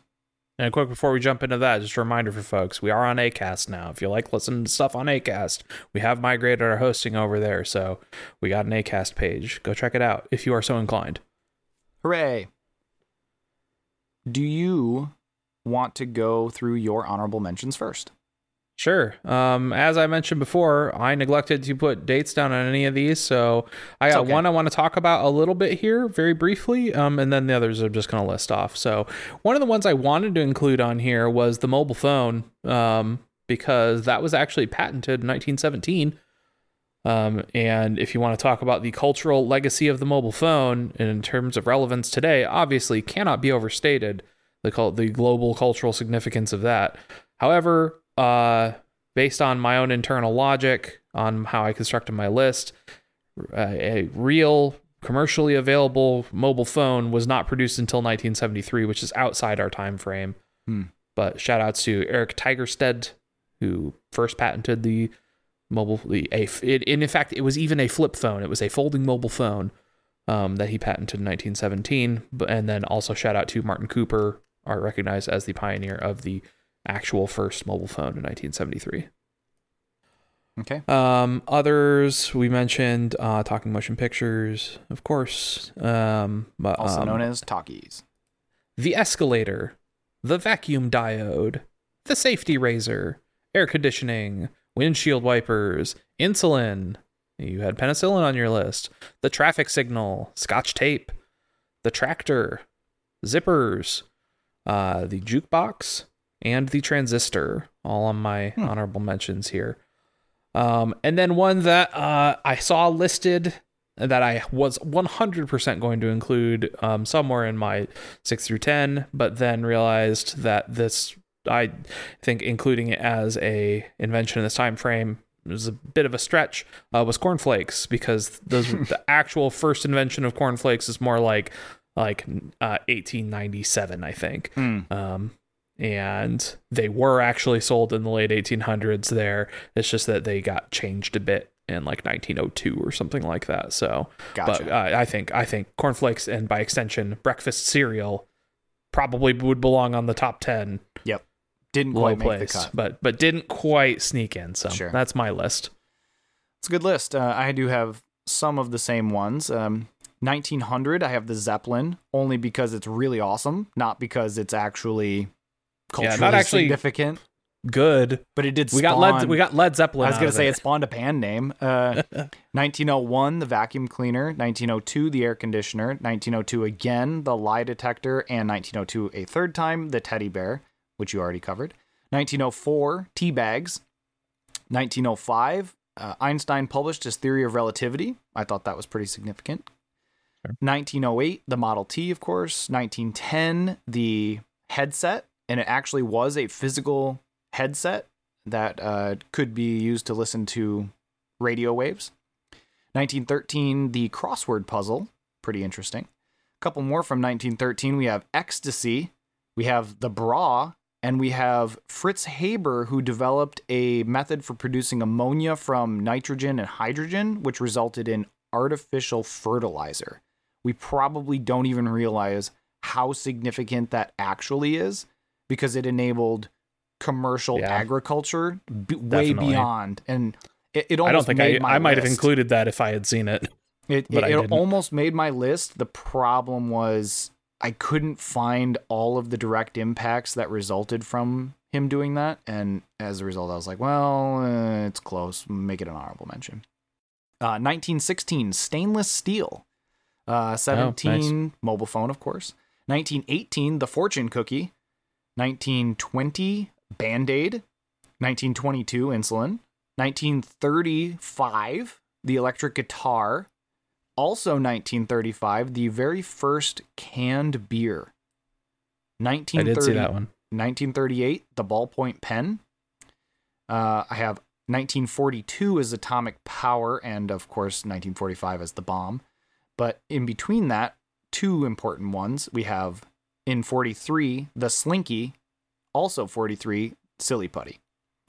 46, in addition to your bra, we have the bikini. 47, we have artificial intelligence, Turing machine. 48, frisbee. 48, also Velcro. And 49, cake mix. Interestingly enough, the initial cake mix design was add water only. Wow. But most of the women at the time who baked for their families didn't feel like they were actually cooking or baking, and so they made it more difficult, so they felt like they were contributing more and actually baking something. And it became way more popular once they had to add an third cup of egg or a third cup of milk or oil and egg. Bizarre. Yeah. Something about them having to add additional ingredients and mix it all together mentally stimulated them in a way that made it feel like they were contributing more. which like I think is weird kind of placebo ridiculous. effect almost. Yeah, exactly. It's like, no, I am baking. It's like, well, okay, whatever. I don't know. I think I'd rather go for the easier option, which is still available today. Just add water. But that was the last of my honorable mentions list. All right. Well, why don't we start digging into this final list here? I'm going to copy these entries over here. Well, and we do have a little bit of duplicates, right? We have airplane at 5 and 2 and television at 4 and 1. And so if we were to include the number 6 being the bra and the flash freezing food process, I think maybe, which you also had at 7. At least as a starting point. Yeah, I'm deduplicating a little bit here. Oops, nope, I've pasted that over. That's not what I want. Okay. So that if we include our top 6s, that's exactly 10. Yep.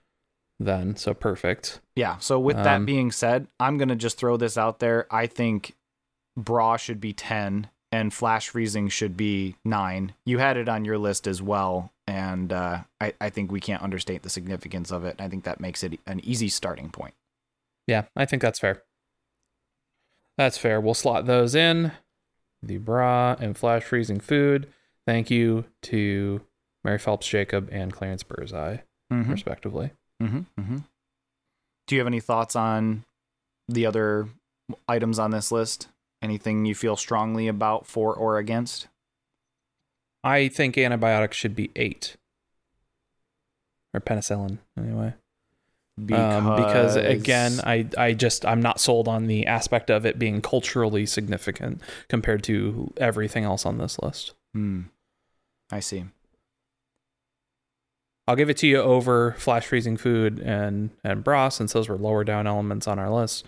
Right. But again, if this was important, historically important, easy shoe-in, 100%, probably top 3 at least. But for culturally significant, I don't think it hits nearly as hard on that list. Okay, yeah, I could see that. And I think as I was discussing it, I was kind of coming to that realization. So I'm okay with that. We can make that number 8. Right. Moved over. That's the one I felt the most strongly about. I think the remaining 7 here, which are television, atomic bomb, Model T, magnetic tape recorder, airplane, long weekend, and talking pictures, I think are all very, very strong contenders for this list. I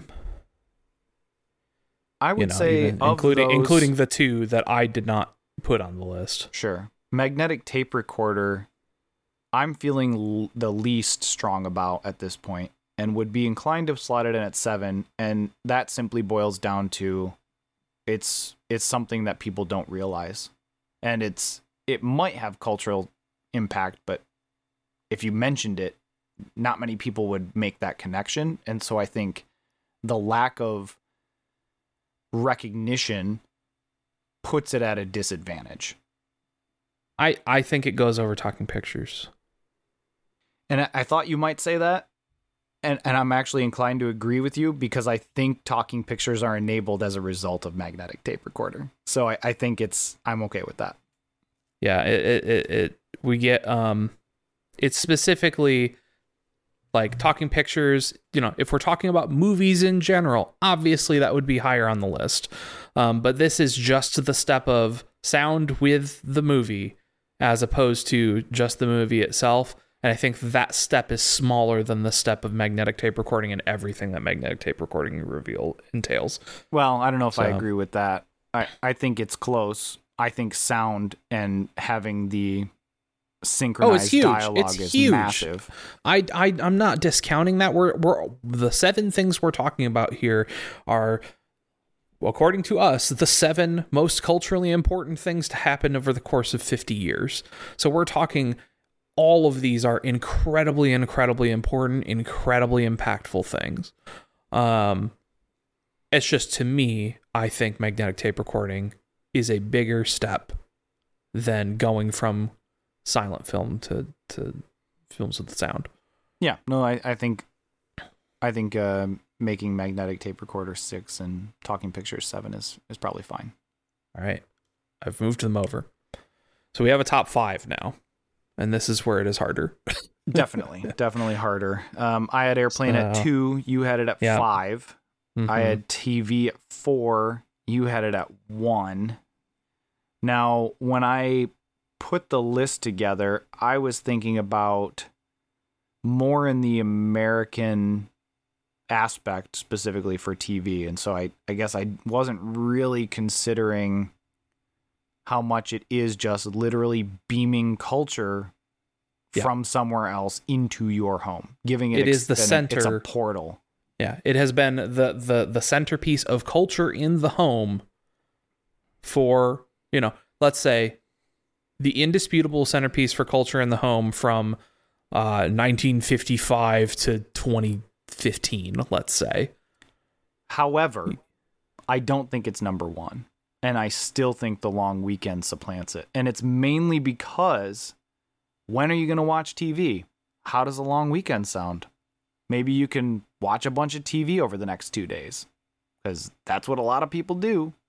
And and I am actually inclined to agree. I think I'm going to go along with you on this one. I think just because it is you could say that the longer weekend as the established thing impacts a much higher percentage of the world's population than television does. Now, if we want to start talking about, if we could start getting into pedantic arguments about like, okay, how much does television impact the people it does impact versus how much does the long weekend impact the people it does impact? That's a different discussion. It's much that's close, certainly. But I think just on the argument of the percentage of the world that the long weekend impacts, again, when I was putting my list together, I was really thinking mostly about technology, which is why like the NFL or the long weekend were never even considered for me. But within the bounds that we set up, I think it's totally fair, and I think it is. There is certainly an argument to be made for it to be number 1, so I'm happy to go along with it. Okay. Well, then I think TV is definitely number 2 then. Yeah, TV's got to be number 2. And if I was reordering my list slightly based on this conversation, which I guess is kind of what we're doing right now, it would definitely be higher, so I'm okay with that. Now, of the 3 remaining for 3, 4, and 5, we have the atomic bomb, we have the Model T, and the airplane. Now, Model T was on my honorable mentions, specifically because I tried not to have a duplicate. Right. Prior to that, it was number 10 for me, so it wasn't super high up there because I was trying to unwrap a personal bias in the sense that I work in automotive. That's see the automotive industry and the massive impact that Henry Ford has had literally every single day, except the weekends. But aside, being in Detroit area, we know about Henry Ford's history. We have the Henry Ford Museum here. We have the Ford Motor Company nearby. We have, a significant automotive presence, and I feel like I have an inherent bias toward it, and so I purposefully put it down on my list as a result of that. Now, if I'm looking at to counter that, from my perspective, you do not work in automotive. I do not work in automotive. I don't like car culture at all. I don't like most movies about cars at all. I don't like most video games about cars at all. Herbie Fully Loaded, not a fan. Okay, not perhaps not for me. I dislike what our reliance on cars has done to our culture and has done to city planning and things like that. Sure. I will say I do like driving. I do like the act of driving, but pretty much everything else about cars I dislike. The emissions. Currently. And that being said, I think it ranks above airplane as a result.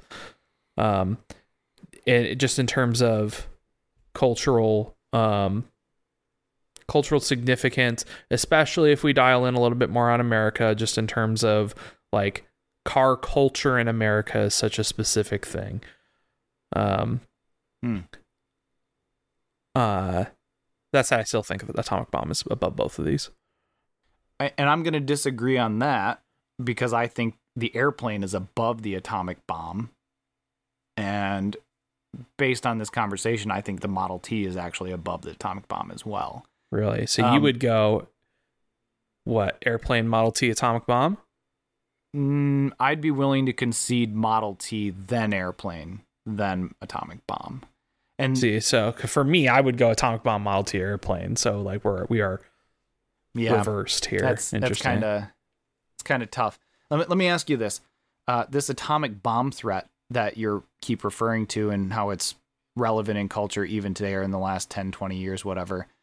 Is it really relevant outside of the U.S. or is that a talking point of political heads to strike fear and to get votes? Because that's more, I would argue, what that feels it is like. Very relevant outside. Let's say ask someone in South Korea how they feel about North Korea having nuclear devices. I'm thinking more like in Europe. Does Europe or Africa on a day-to-day basis give a crap about anything to do with atomic bombs? Yes. Even on week to week? Arguably. I don't think so. There's a lot of effort. If you want to talk about like the UN, there's a lot of effort talked about like, sanctions for Iran around their nuclear program and things like that, right? The decommissioning of the nuclear missiles that you're talking about and making sure that it's done on time and checking those things. Yeah. No, I get what you're saying. There's a lot of global concerns about who has nuclear devices. When's the last time that one actually went off? North Korea did tests within the last 5 years. In the water. And it barely went anywhere and it wasn't even full strength. It was like nothing. There's like a minor thing 5 years ago. When's the last time you heard about cars or airplanes? Today. Scott, we're not arguing. Of them flew over your house. Again, we're not arguing historical importance. We're arguing cultural significance here. And I would argue that even today, the idea, the concept of nuclear weapons as a human narrative device, as a human as an idea in collective human consciousness is still to this day massive, even if it wasn't what it was 50 years ago. So this is one of the, I think, across all of human history, this is one of the biggest ideas that humankind has latched on to the concept of. Okay, I won't disagree with that. But let me ask you this. Mm-hmm. How are you getting those bombs anywhere in the world?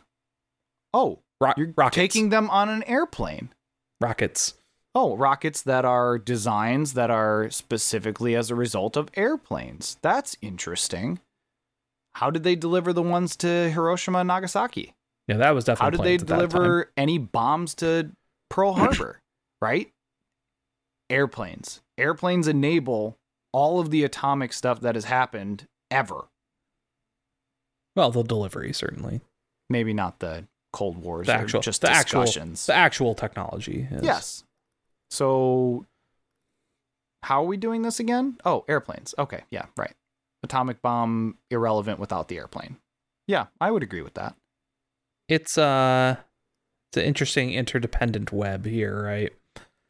I just don't see the relevance as often or as significant on a day-to-day basis. And when I think about airplanes or travel, people think about travel way more frequently. I mean, we've had this problem while recording the podcast where an airplane flies over and I can hear it on the recording device. We're not ever worried about a bomb going off during recording. Or at least I'm not. I don't know. Maybe you live in fear of that. Every day. It's my greatest phobia. No. my greatest phobia right behind Henry Ford coming back to life and running teaming over up me with Elon Musk. Oh God, don't say that. I have a new fear. New fear unlocked. Oh no. One fear. The atomic bomb had, past tense, had cultural significance. During that time frame, most certainly. For many, many years after that, most certainly. But the airplane was invented 40 years earlier and is still way more prevalent today. in a lot of different ways. And it has enabled more than just people flying around. It's enabled space travel, which is also incredibly significant. I do like space travel. And you know what? Eventually, we're going to ship Elon Musk into space and get rid of him. Like, that's just reality. That would be pretty good. And it's for that reason that airplanes are more significant culturally than atomic bombs, because of their future potential to get rid of Elon Musk. Atomic bombs, what if we can't do that? Airplane, atomic bomb, Model T. Airplane, atomic bomb.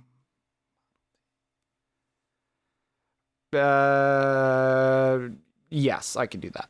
Because I upon further discussion, I think ranking Model T above airplane is a mostly American-centric viewpoint. I think they're extremely close together. Yeah. Extremely close. This is actually how I did my own personal list, where it was obvious, like 10, 9, 8, all very easy for me to figure out. Number 1 was easy, and then it was like, oh crap, where do I rank all these middle ones? Because it was like, Fair. We're just splitting minor differences here. So if I move over airplane, atomic bomb, Model T, how do you feel about that? Yeah, that's good. Okay. So looking at this, a lot of 1920s inventions. Yeah. 1903, 1908, 13, 27, 28, 29, 28, 27, 26, and then 45. It's a good year for a good decade for inventions. Yeah. And also for collapsing the economy. Yeah, what the heck? Right before the Great Depression. Things were booming. It's the industrial era. Like, everybody wants to do and be more, and suddenly everything comes collapsing down, and it's real bad. And then the Grapes of Wrath happens. The Rapes of Grath? Nope. What is that? All right, I'm going to run down the final list here. Yeah, run it back. Number 10, we have the bra from 1913, created by Mary Phelps Jacob. Admittedly, never owned or worn one, but True. I see where it's significant. Yep. Number 9, flash freezing food from Clarence Birdseye in 1929. Number 8 is antibiotic/penicillin from Alexander Fleming in 1928. Number 7 is The Talkies, Talking Pictures from Warner Brothers, 1927. Number 6, The Magnetic Tape Recorder by Fritz Flumer, 1928. Such a good name, Fritz Flumer. Number 5, The Model T, designed by Childe Harold Wills and engineered by Joseph A. Gallum and Eugene Farkas, 1908. Number 4, The Atomic Bomb, created by J. Robert Oppenheimer, Leslie Groves, and others in 1945. Full team, yep. The movie Airplane from 1980, starring Leslie Nielsen. No, okay. The Airplane, invented in 1903 by Orville and Wilbur Wright. Orville Redenbacher and Wilbur Wright, right? Popcorn fame. Different guy. Number 2, the television, arguably invented by Philo T. Farnsworth in 1927. Professor Farnsworth. Television, anyway. Yep. And then finally, number 1, The Long Weekend, created by Henry Ford in 1926. Thank you, Henry Ford. And you should have gone further. Thank you. I'm not sure how I want to say this. Thank you to future advancements of what the work week and weekend will become. Also including universal basic income. Definitely not going to be attributed to one person. Yeah, probably not. But, the UAW as a whole for kind of forcing the issue to make it more relevant could be attributed, and you might credit the leader of the UAW with that. Again, Perhaps. I work in automotive, so this is directly relevant to me, and I'm not advocating for or against it. I'm simply stating what they're asking for. I'm advocating for a 4-day work week. Well, yeah, so am I, but that's for them specifically. Does them having a 4-day work week result in me getting a 4-day work week? Probably not for a while. No, but they've done scientific studies. 4-day work week better for productivity actually than a 5-day work week. It should be noted that in some of these studies, the 4-day work week is 4 10s, not 4 8s. And people are still doing 40 hours of work. They just also get another day off. Well, the study stuff that I have read, a 32-hour work week actually more productive than a 40-hour work week in most cases. Yeah. I think depends on what industry are you in, what contributions do you have. Sure. Not a 1-to-1 across all jobs, certainly. It'll be a while.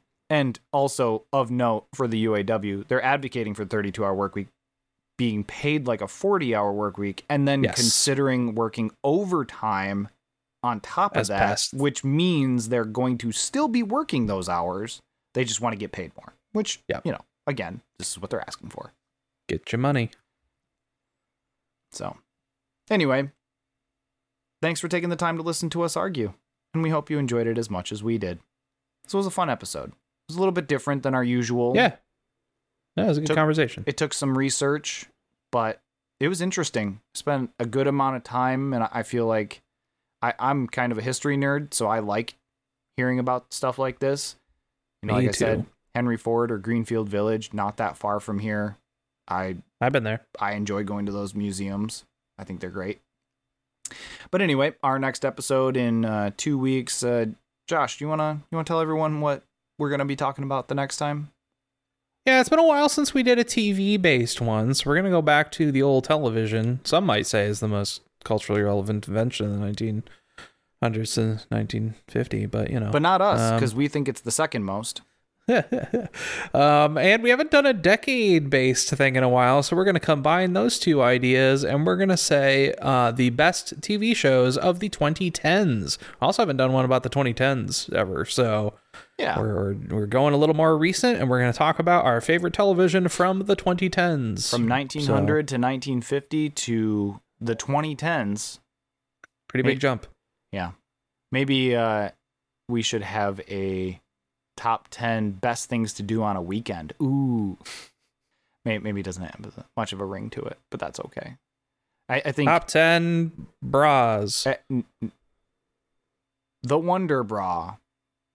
I don't think this is one that we can contribute to in significant I'm fashion. trying to think of what other bras are actually called. Like that you're... Bralettes. Barack Obama. Nope. Nope.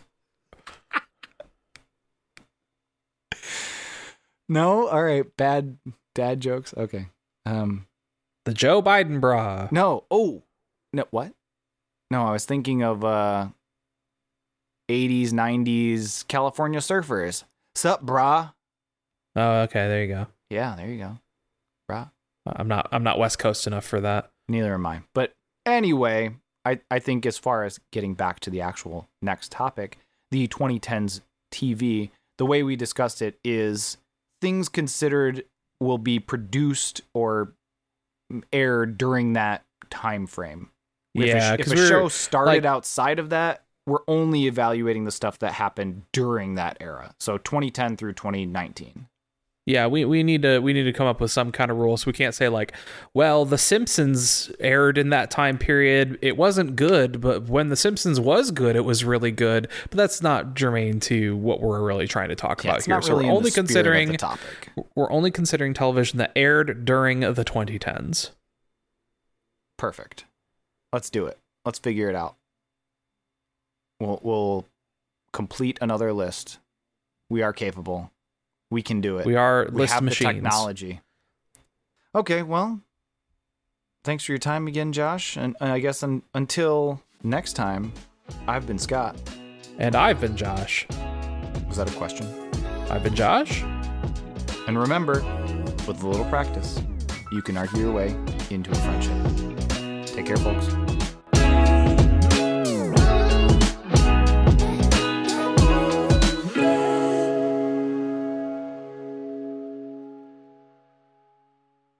Apparently it is World School Milk Day. Sure. But I'd believe that. They have all kinds of dumb days. Lunch is 100% free this year. Are you pro milk or are you anti milk? Neutral? I don't know. Will you drink a glass of milk? Would you drink a glass of milk? It's pretty rare, but sure. Okay.